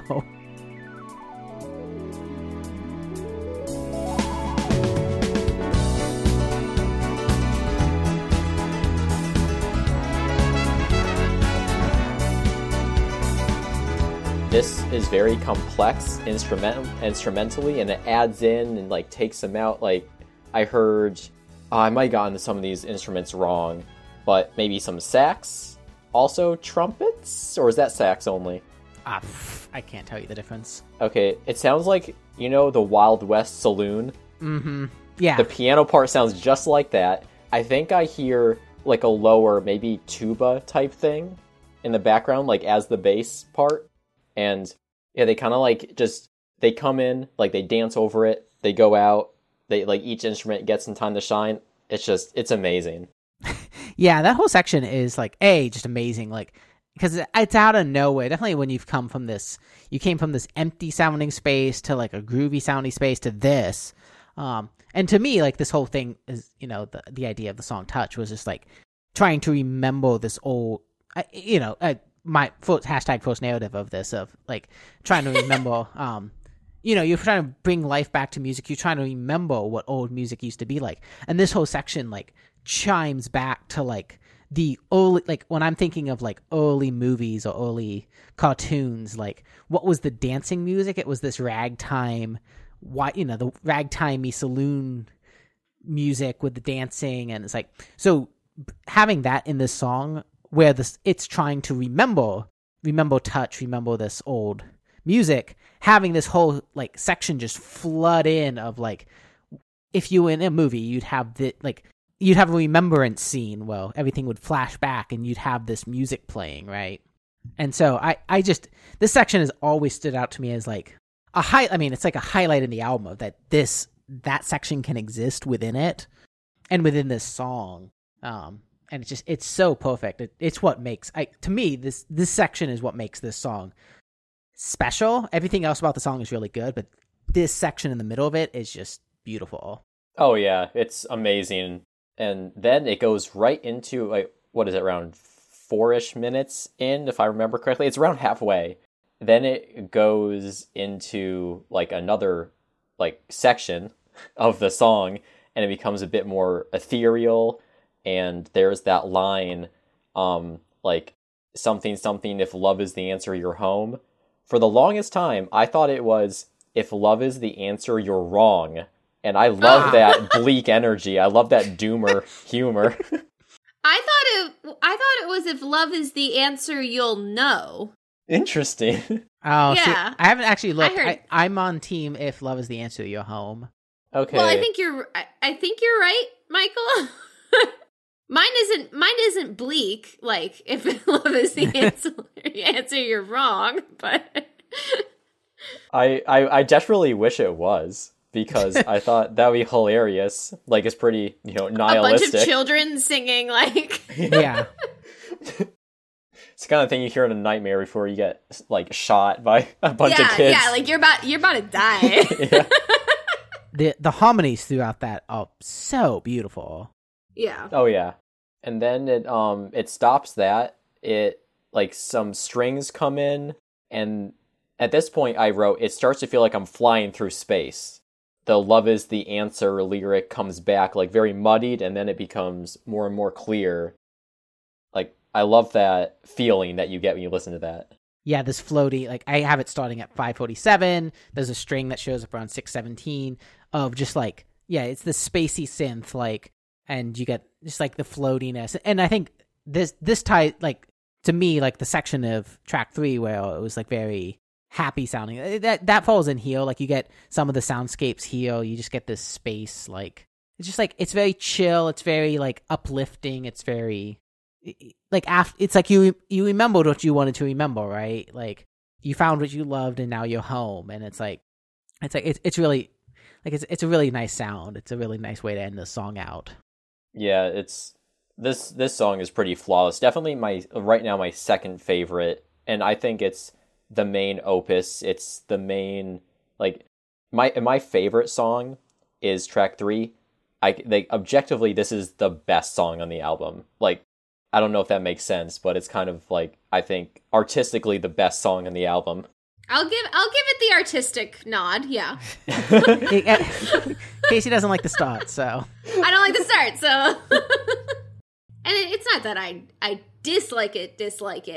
I get through it, and the more the problem is the first time I heard it, like, that was just the wrong placement for it, and once you do that, like, you got a bad taste in your mouth about it.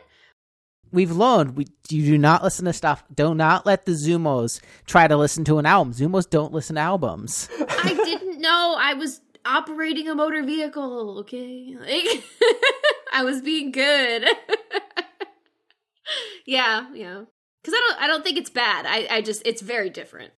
The Zoomos cannot handle 13-song, 75-minute albums anymore. That's not what Zoomos want. They're not built for that. They're built different. They're built different. Okay. Yeah, but after that... After the existential crisis... If you're listening in the correct order, you move into song 8, which is Get Lucky, featuring Pharrell Williams again, which everyone actually knows. Yes, that's actually my note. Yeah, this Everyone knows this. I don't know how you would have made it this far in life without hearing this. It's impossible.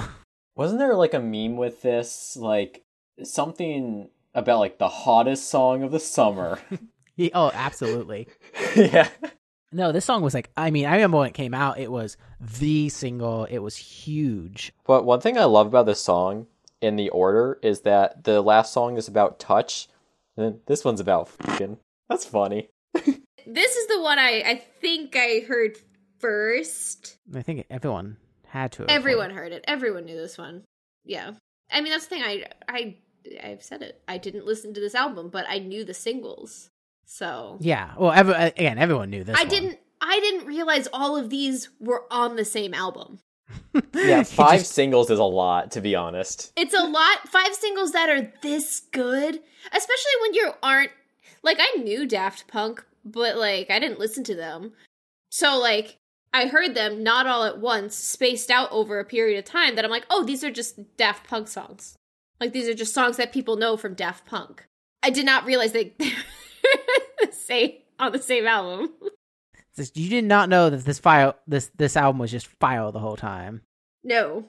When I was trying to write notes, it's like, what even do you say about this song at this point? Like, it's great. I do like that there's like around 2:37, those snapping, which turns to clapping at 2:47. Like, it's just like really, it's just chill. It's like but it is cool. You have the snapping, which turns to clapping. So it's just like, and then it tones into like the whole like thing. So it's just like, again, nice building. This is one of those songs that just got a terrible single edit. I'm so sad the song got a single edit. I don't know if I've heard that before, like, or I don't know if I processed like the difference, because I mostly listened to the regular version. What is the difference, Michael? Please, I'm so scared. I mean, the single edit is like, I mean, the full. I forget the length of the single edit. It's shorter, right? I had only really heard the single edit, and so when I listened to this, I was like, I don't remember all of this. So it's the softer, like the softer, like the snapping, the clapping part, where it's just like Pharrell just kind of like it's. The rest of the instrumentation's gone, and it's just like chiller. That's cut. No. Okay. Yeah. So the album version is 6 minutes 8 seconds. The radio edit is 4 minutes 7 seconds. So they cut out two minutes of this thing. Did they keep my favorite part, which is like the vocal solo that goes on, like the vocoder one? I can't remember. I just know that the single edit drove me nuts every time. Most single edits do, because it's. I mean, the song's 6 minutes for a reason. Like, it's... Don't cut it to 4. Honestly, like if that was in a club and they played like this full 6 minutes, like enough is going on where people are not going to get bored for an extra 2 minutes. It's fine. In the club, usually the club mixes are like longer because people want to get into it. But it's like it was for the radio. Yeah, the single edit. How dare you? Let's talk about the good song, which is the full one. The full version, man. It's so good. It's catchy. It's just fire. The bass is great. Everything's good. This is another one, like, I can't think of anything that I would change. Not that, like, I am qualified to even say what anything could be changed on this album, but there's literally nothing here. Like, they got the vibe down perfectly. Would you cut 2 minutes of it? I'd add 2 minutes to spite them. I'd add 2 minutes of that glitchy vocoder solo. Like, when they're saying, like, get lucky. I love that part. Because Casey loves any song where Danny does a cover. Danny does a cover of Get Lucky with Super Guitar Bros, and we'll link it below. Danny! I haven't heard that one. I'm excited. It's very important for Casey to listen to Danny covers. I enjoy every and all Danny covers, so... After Get Lucky, I assume everyone was done with it? Yeah. Yeah. We move beyond it to track 9, which is Beyond. Nice orchestral start. Yeah, triumphant strings. Sorry. Yes? I do not know how I know this song. Yeah, I'm... You said you knew this one. I don't know how you knew this one. I don't just know this one. I whistle or sing that opening. It is a regular part of my life. Like, how do you... Like, I want to know how you... I don't know. And I was like, maybe I just know the opening. No, I know this whole song. I have never known a song so well and also not known it all. I don't know how I know the song. And I tried to figure it out. I looked through playlists. I tried to figure out where I might have heard it. I have no idea. Like, I don't know how you hold this one. Yeah, this is a deep cut. Yeah, this is not... I sing it regularly. Like, it's one of, 3 songs with Daft Punk doing the lyrics. Like, there's no featured artist. It's not... It is a deep cut. Oh, yeah.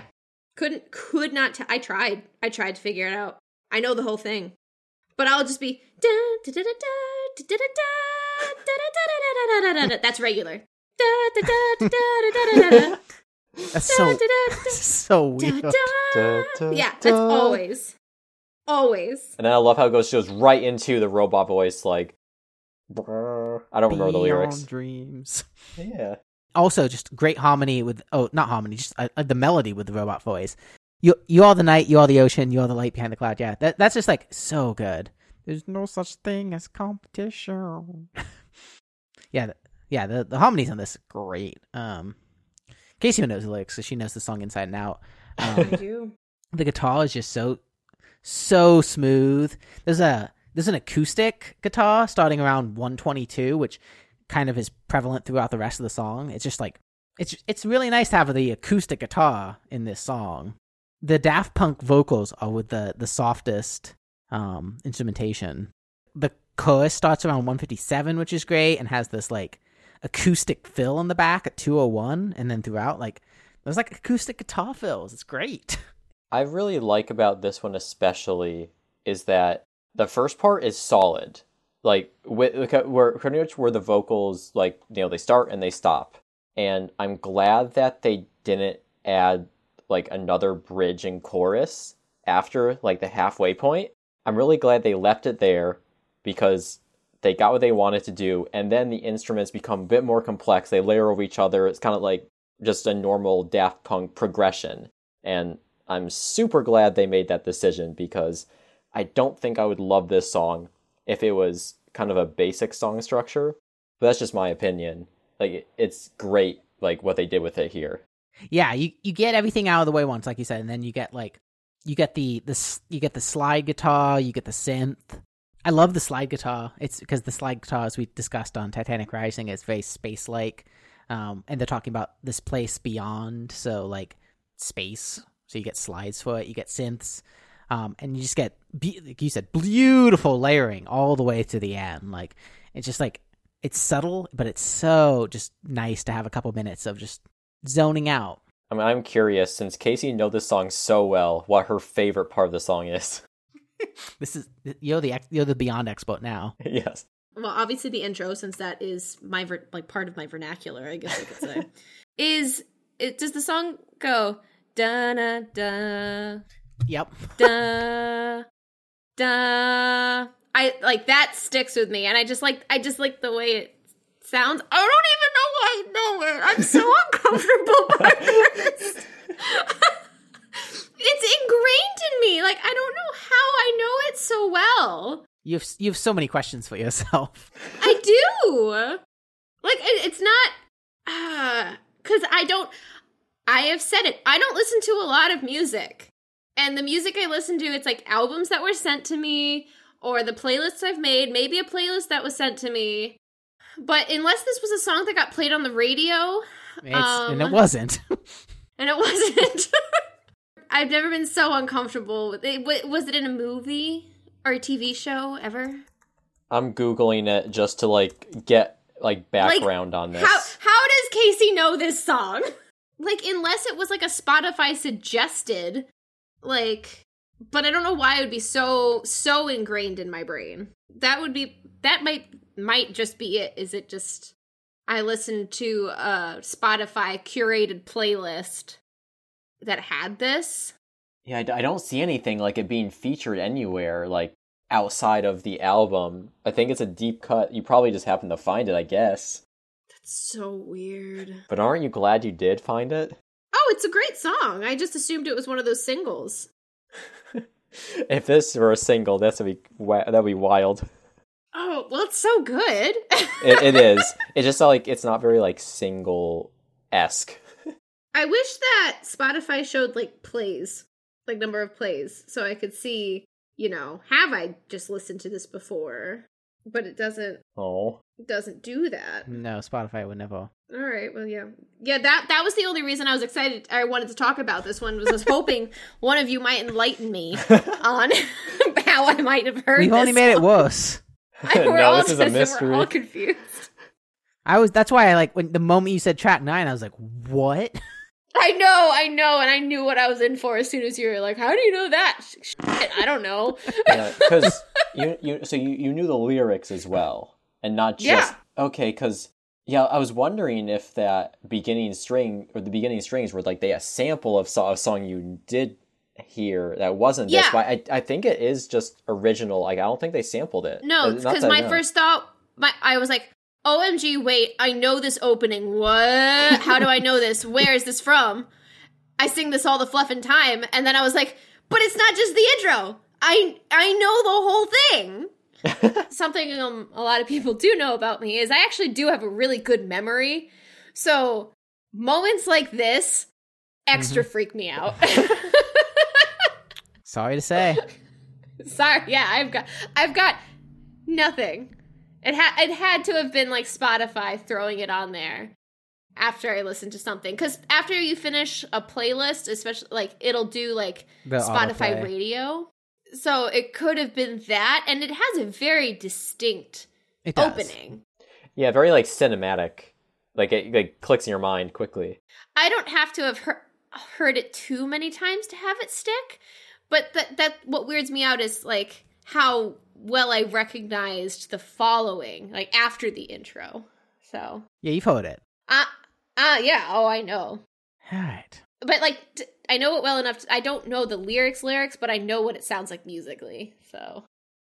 All right. Yeah, I'm going to be stuck on that for forever, so. If you ever, like, have an aha moment, please let us know. I'm so interested. It's like that. It's that and whatever song reminded me of stuff that isn't Baba O'Riley, but it reminded me of Baba O'Riley. That's the other mystery song we haven't figured out. This is worse. This is way worse.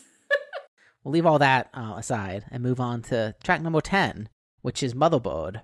And I for one, am just happy that the robots who released a song about RAM have Motherboard on it. So it's very important. Yeah, no, it's another instrumental. We haven't actually had a pure instrumental in at all. at all. Yeah. Oh. Yeah. It had at least some lyrics. So, or it's speaking. It's got strings at the start, which is very nice. There's a lot of good sounds throughout this whole thing, like the synths, the woodwinds, those slides, those strings, those acoustic guitar, those interesting drum patterns. Mm-hmm.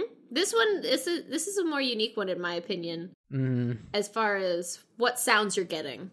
You're getting all the sounds. You're getting all the sounds, and I'm going to mention it just because I did say I had 2 Glass Animal comparisons. The opening reminds me ever so slightly of about 30 so seconds into Gooey, Gooey by Glass Animals. I did a side by side, definitely not the same. Some very subtle similarities, but it did remind me of that. I think more of what's similar is, well, some of the instrumentation you're getting here almost also reminds me of Youth. Like those, like they bring some weird stuff in there too. Spinning around my head and I stand. I think I know what you're saying, but yeah. It's subtle. Yeah. It was enough that I thought of it and then I looked back to it and I could see why. But it's like 35 seconds into Gooey, but like right at the beginning of Motherboard was what I was comparing. Yeah, it's kind of like that little like bounce in the bass, like the Mm-hmm.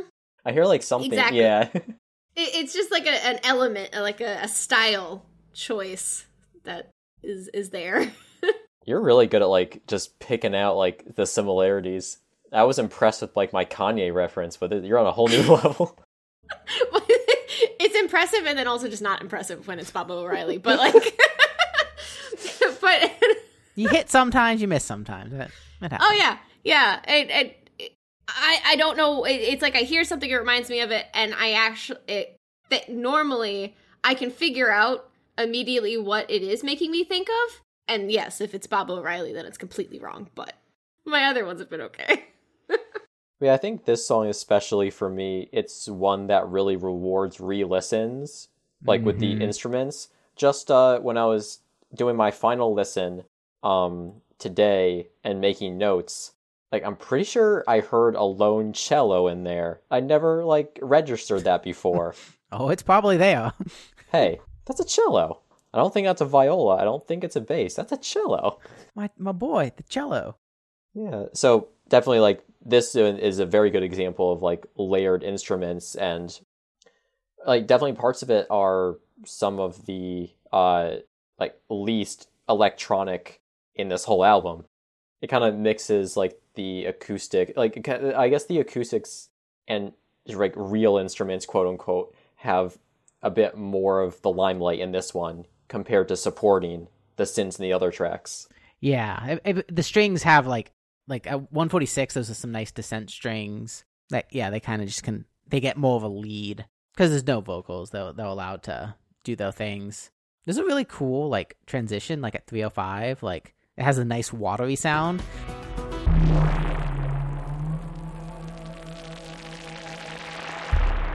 That's what I wrote in my notes exactly. Yes. That comes back later in the song too. Yeah, you get rain at the end, which ties the water sounds together really nicely. Mm-hmm. I marked down the soundscape at 407 is like very, very hopeful. It's a very hopeful soundscape.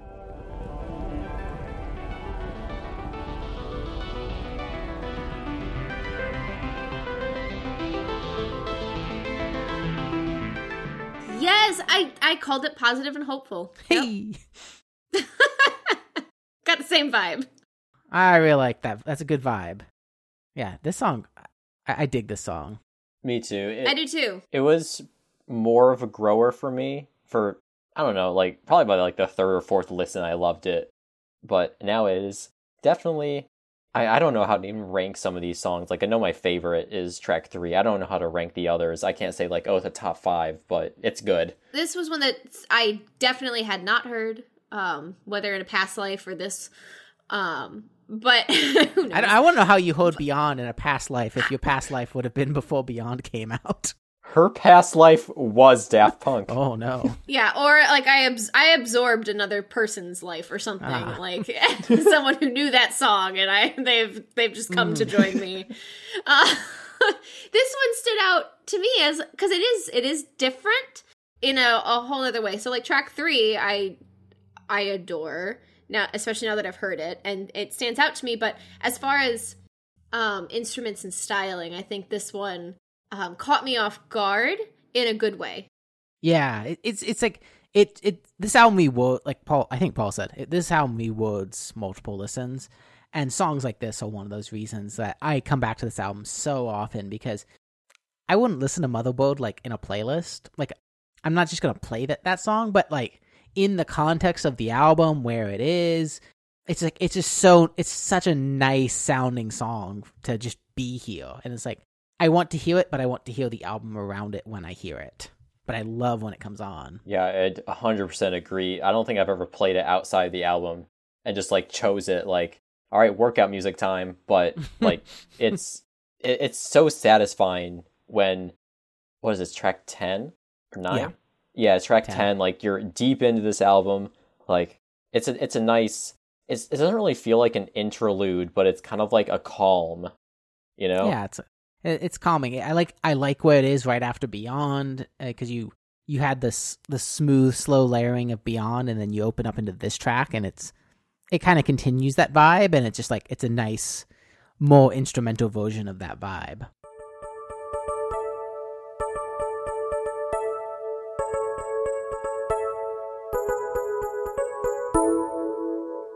After that water sound at the end there, the rain just wash it away. You move into track 11, which is Fragments of Time, featuring Todd Edwards. And Fragments of Time, we're back to the very smooth groove. Just smooth. It is very smooth. I really like this one. I hadn't heard this one before. I don't think it's not boring. Or anything like that. It's easy listening. I think it's happy, easy listening. I enjoyed it. Those slides in this one.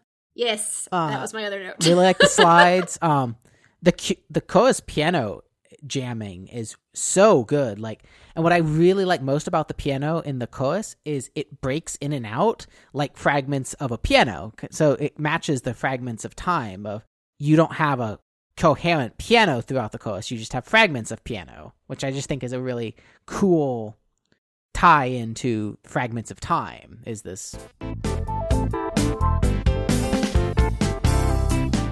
Yeah, I didn't notice that. Those will be one of my re-listen things in the future. Yeah, I didn't notice that either. That's a nice catch.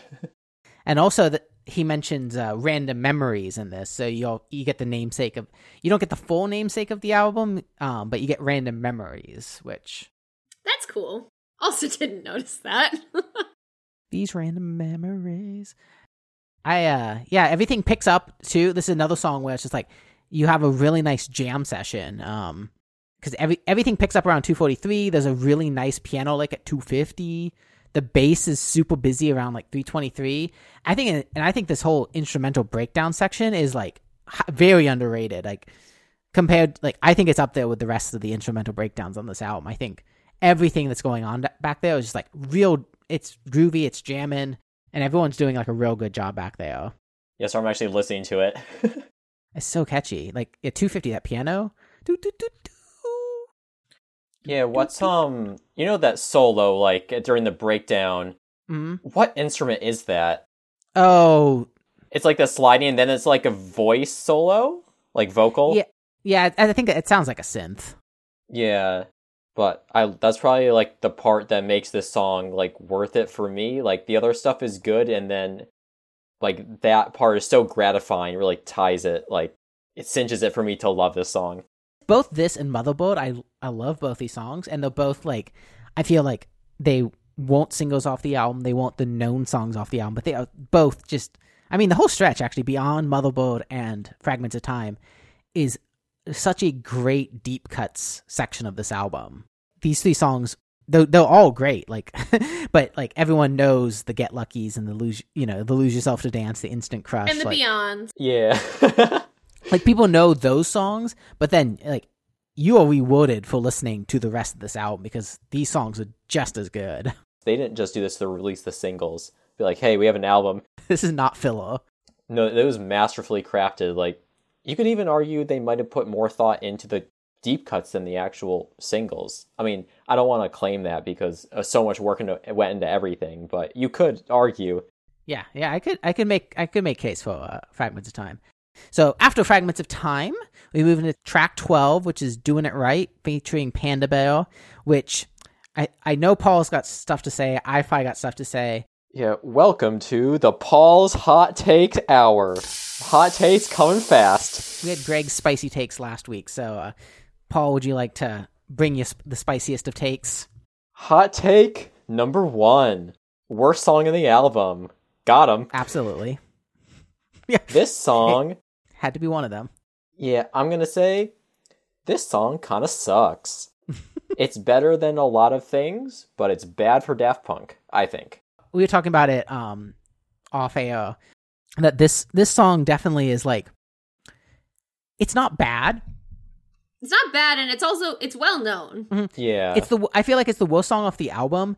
It's just like, compared to some of the stuff we did last week where we actively hated songs off that album. Oh yeah, this is a banger by comparison. Oh, it's just like the rest of this album is so good that this one's just like, But it's like, I still don't skip this song. I still listen to it, which means it's like, it's not bad. It's just like, and it's also like, I know it's for some people because I remember in my circle back in college, Panda Bear was huge. I have no clue what happened to Panda Bear after this. Yeah, Animal Collective. I don't. Oh right, yeah. Them. Yeah. Oh my god, everyone.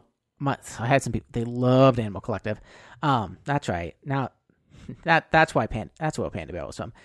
So yeah, but I'm with you. I this song just like is the least groovy of all the songs on the album. Like it's just like it's a different thing. The chorus is kind of empty, like where they kind of have like the duh duh duh duh duh. Like it didn't quite do it for me.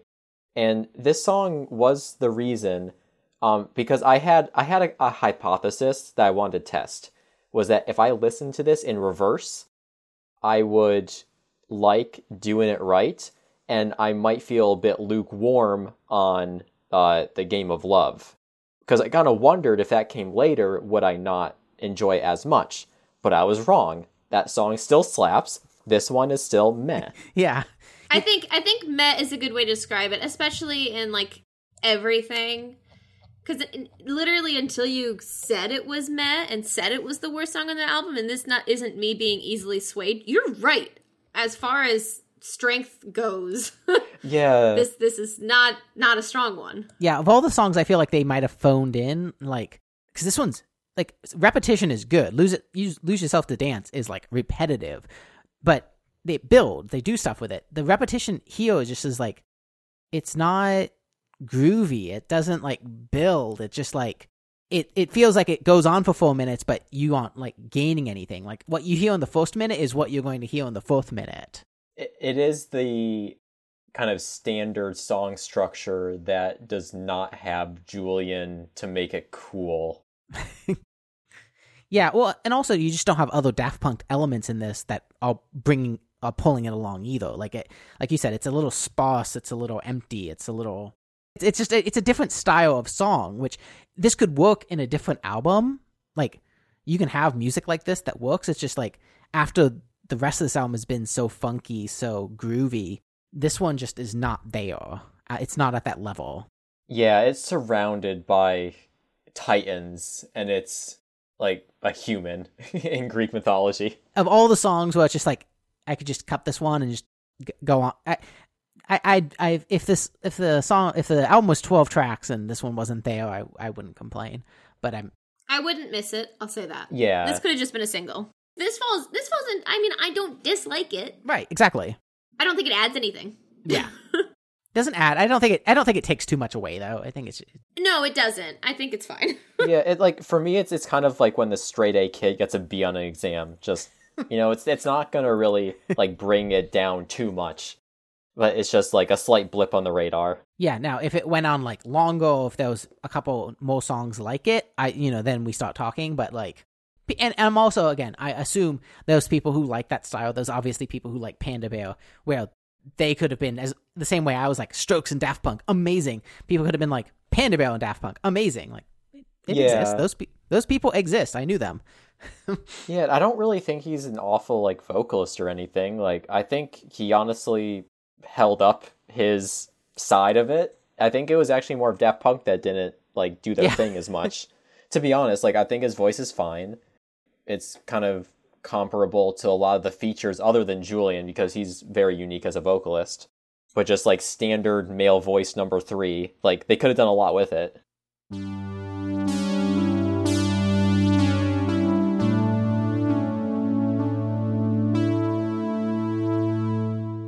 Track number 13, which is Contact. Because I don't think that there's not a better album closer on this planet. Yeah, this is very that high art. This is the highest of art. So I think I had mentioned at some point, the first 12 tracks they strictly did analog instruments. They, no electronics, none of that stuff. This song is the one that they said, we're going to end the album with, we're going to like do the thing that Daft Punk can do. Yeah. I love the way that this starts. I think it is so poetic. I think I think all Americans at least have like, we've been like, propaganded into like having NASA sounds like be cool. Yeah. Yep. What NASA sample is that? I didn't look it up. Surprise. It's not. It's not? Right? No, I mean it is a no, it is. Is it like an Apollo mission or something? I don't know. They have. Oh, I thought they just did it artistically. No, I did not really. Oh, okay. Well, they did it. I'm looking. I'm searching. They were talking about Star. Like, no, I mean all the recordings of like all like just the random stuff that they said for like days on end. Like they have recordings of it, and people like listen to them just because people like listening to astronaut chatter. Yeah, it's Apollo 17. Apollo 17. Okay. Nice. Today I learned. No, that one's real. Yeah, so we all have that. So it's like for me, I get like the chills when I'm listening to that, just because I know what the rest of the song is going to be. So it's almost like the Pavlov's bell. No, I was going to say it's because as a spoiled upper middle white child, it's like Rock and Roller Coaster to me. Like you have these sounds like you just because what's after it is this like huge high. So the moment you hear like I think there's the countdown. Mm-hmm. Like here, you even have like the piano behind it, so you get more and more anticipation as the astronauts are talking.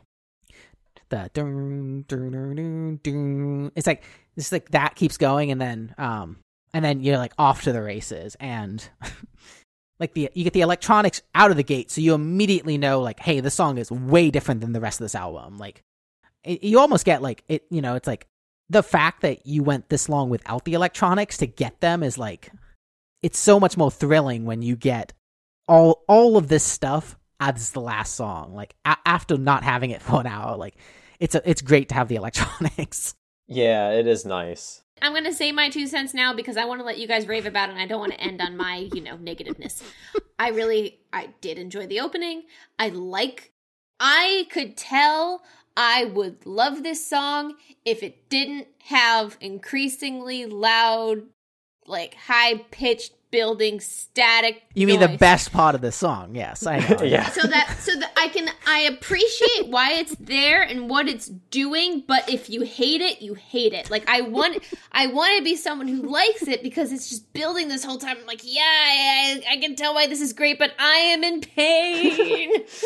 So I forced myself to listen to it once. I appreciate that it's an amazing closer, what it's doing, and I have to skip this. I have to end the album before I get through it because I can't. So you can. We'll talk about what you can do later, but we're gonna ignore your spicy take. So Paul. Yeah, Michael, let's circle off over here. Yeah. Yeah. Pretend what Casey said doesn't matter because it doesn't. So, yeah. I think other than this is the other song that is just I also wrote is the masterclass in build and anticipation.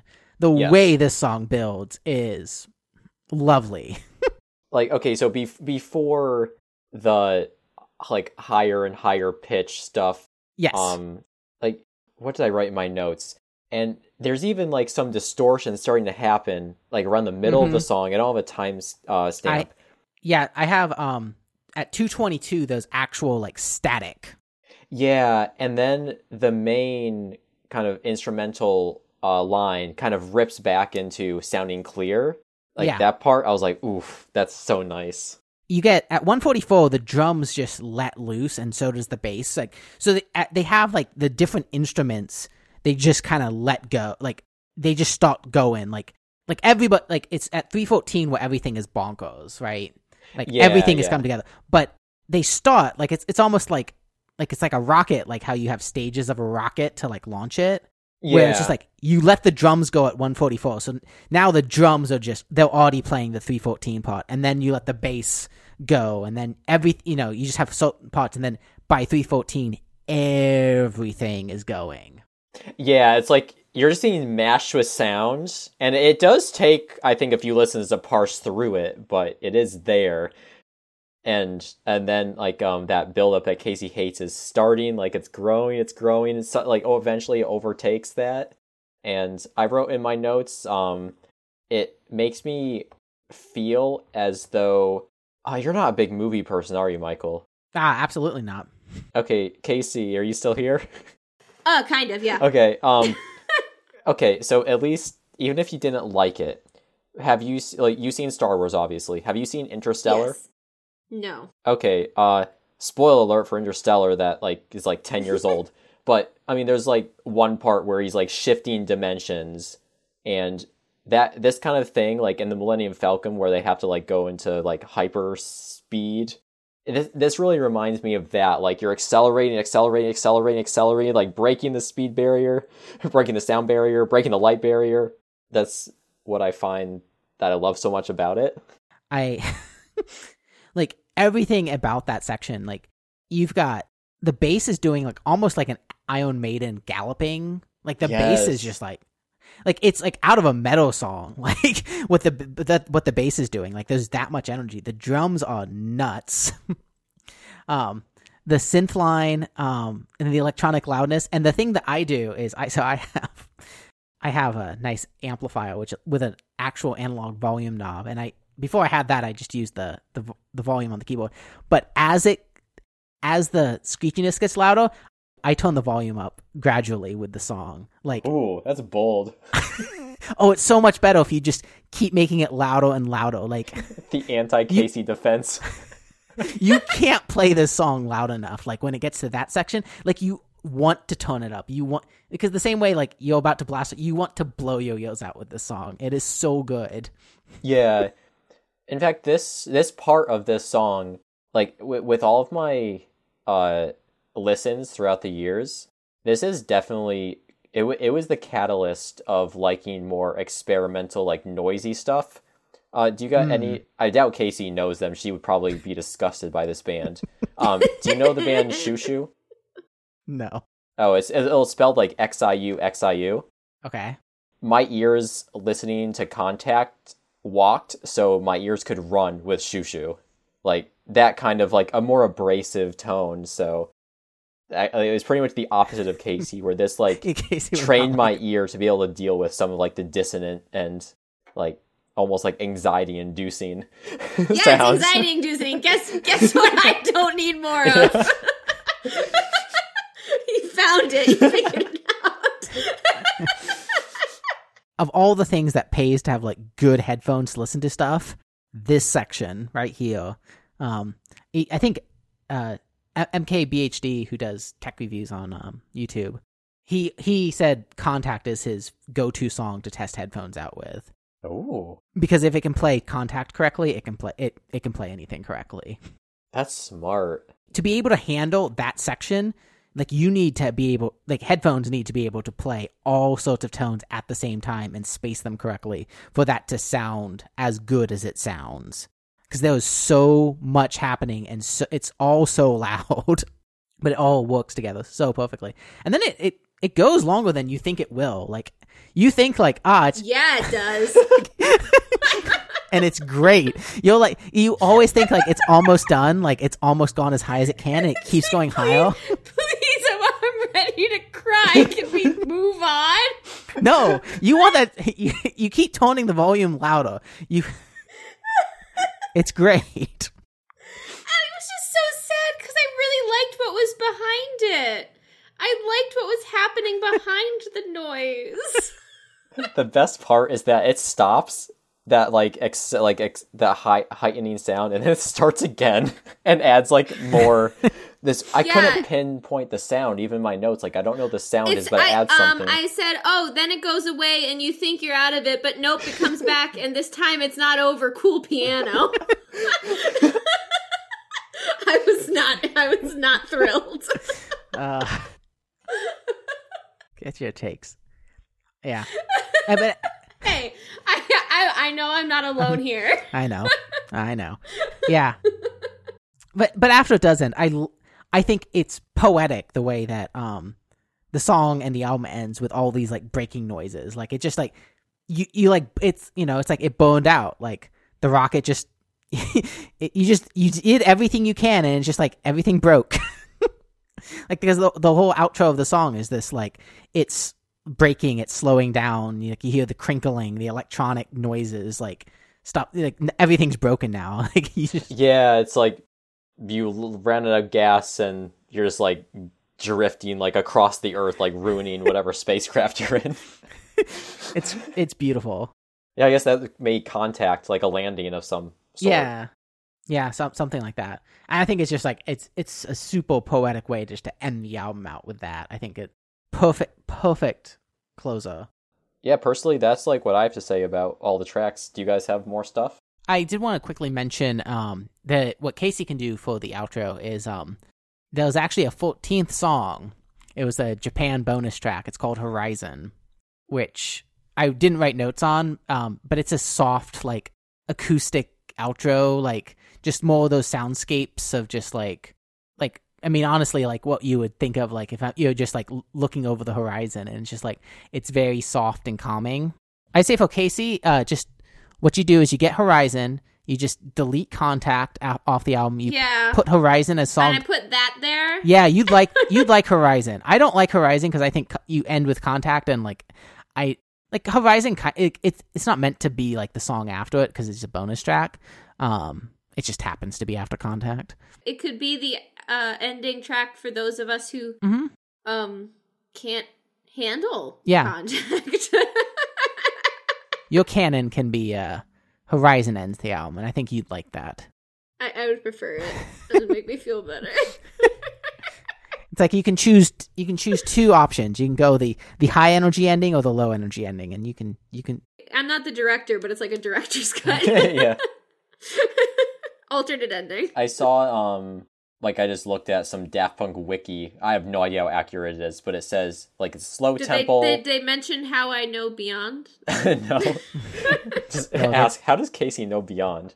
But it says it's a slow tempo like composition reminiscent of Pink Floyd.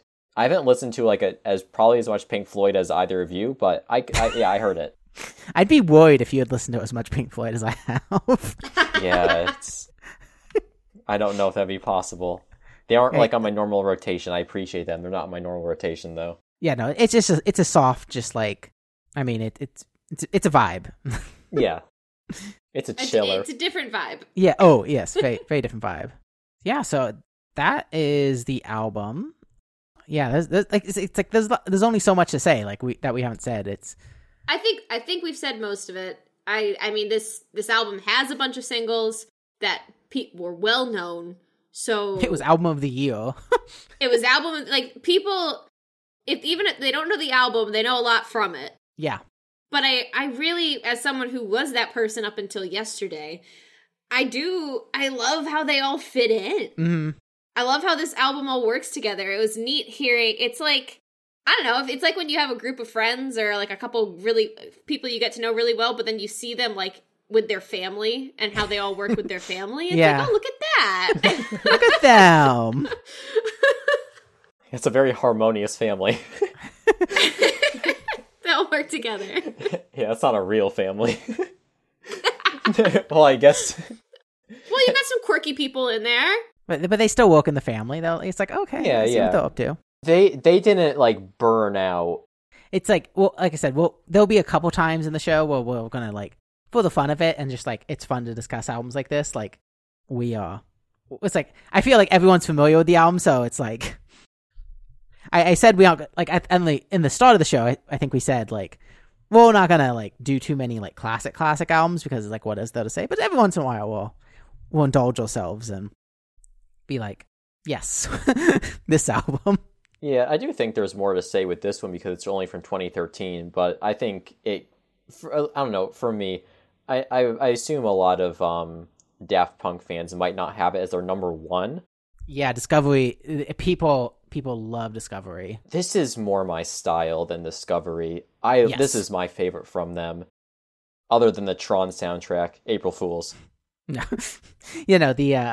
people loved Discovery because I mean, to be fair, that definitely for like the millennial generation, like the younger millennials, like Discovery came out in 2001. So if you're like you're an 86, 87 baby, that's the start of high school, like that's a big deal. Like that whole scene of music they did a ton of amazing sample work inside of Discovery, and this was back in 2001 when sampling in electronic music was this new thing. That people weren't really sampling electronic music, and then that became huge after that. So like Daft Punk did so much pioneering in the space, so that an album like that is special, and it's still an amazing record. But yes, I agree with you. This is my jam, and I mean obviously a lot of other people agree.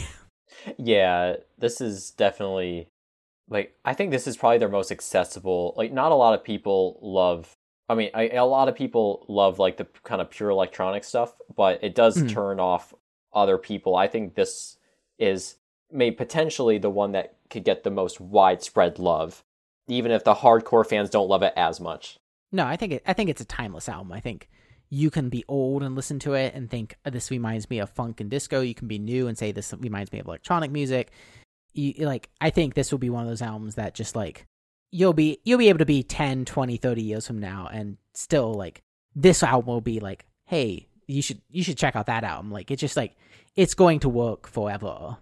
And I think it's also like it's obviously sad that there will be no more Daft Punk albums, but it's like if you're going to go out on an album, like yeah, this is a fantastic album to go out on. Like they didn't write too many albums, but like to have like to be able to pioneer a genre and do something like this is like still an amazing feat for an act to be able to do.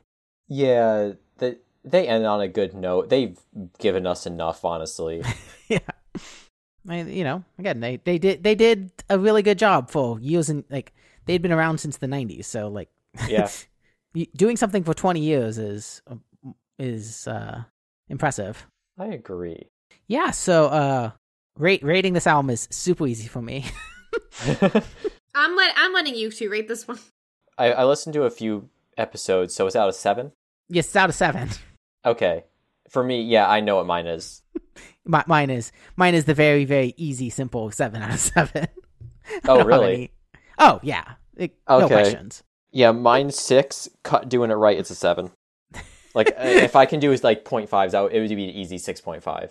I personally would rate this a 6, but I also don't have that, like, Michael, you have a meme you send to your best friend every time you listen to this album. So yes, it is a 7 for yeah, you. It better be.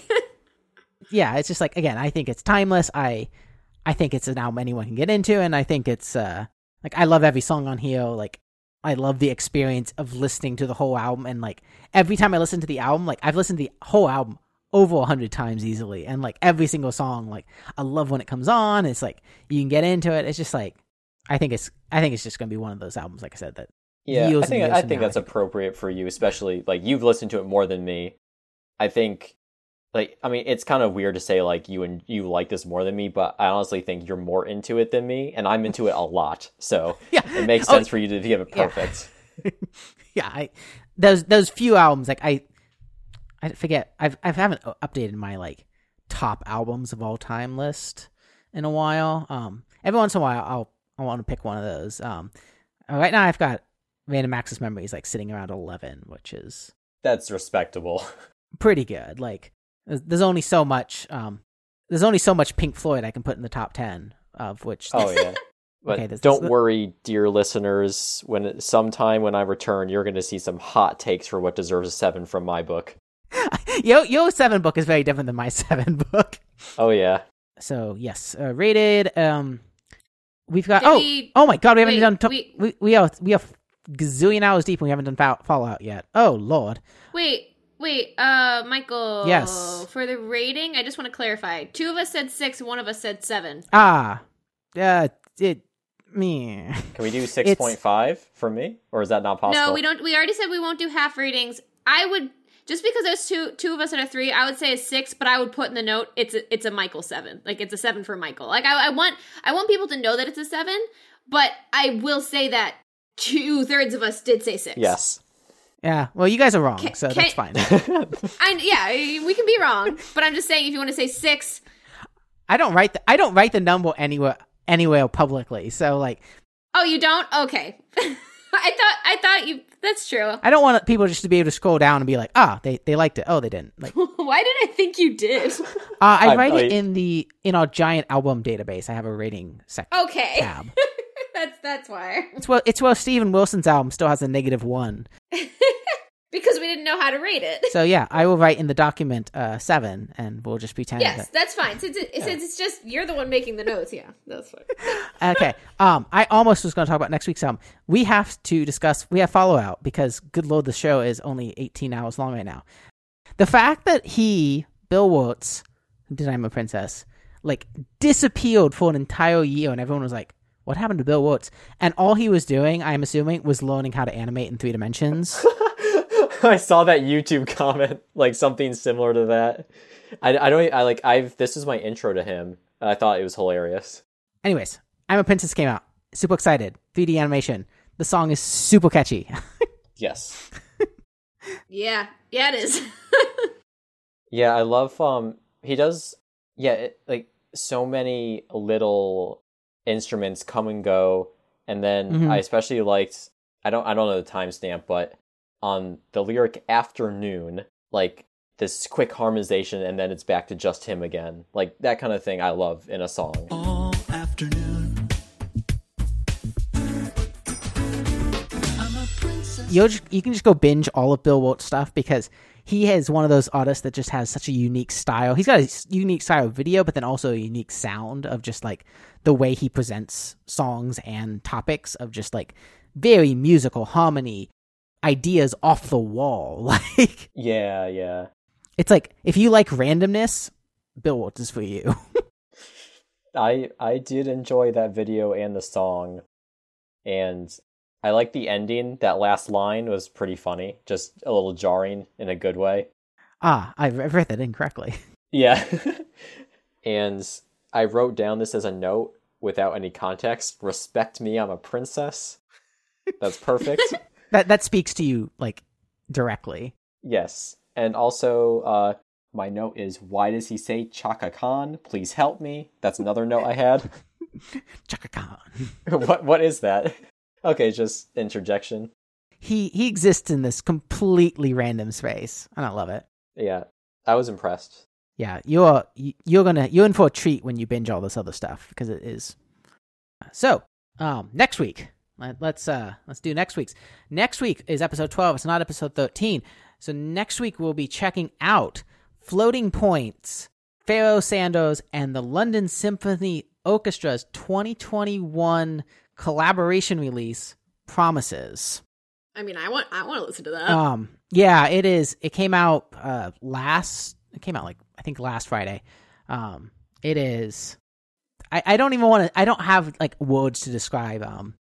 It's an experience. Let me put it that way, because it is 3 completely different genres of musicians coming together to do this, and it's something. It's good. I've been enjoying it. That'll be next week, and I'm very excited about it. Cool. That does sound cool. That does sound like a cool like concept for an album. I'll definitely listen to it, even though I won't be on the podcast. I will listen. Yeah.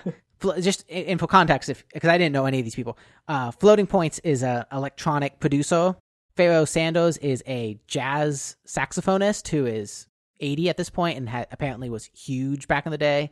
And so did not know that. And then the London Symphony Orchestra is a symphony orchestra in London. So. No, I did not know that. You don't say.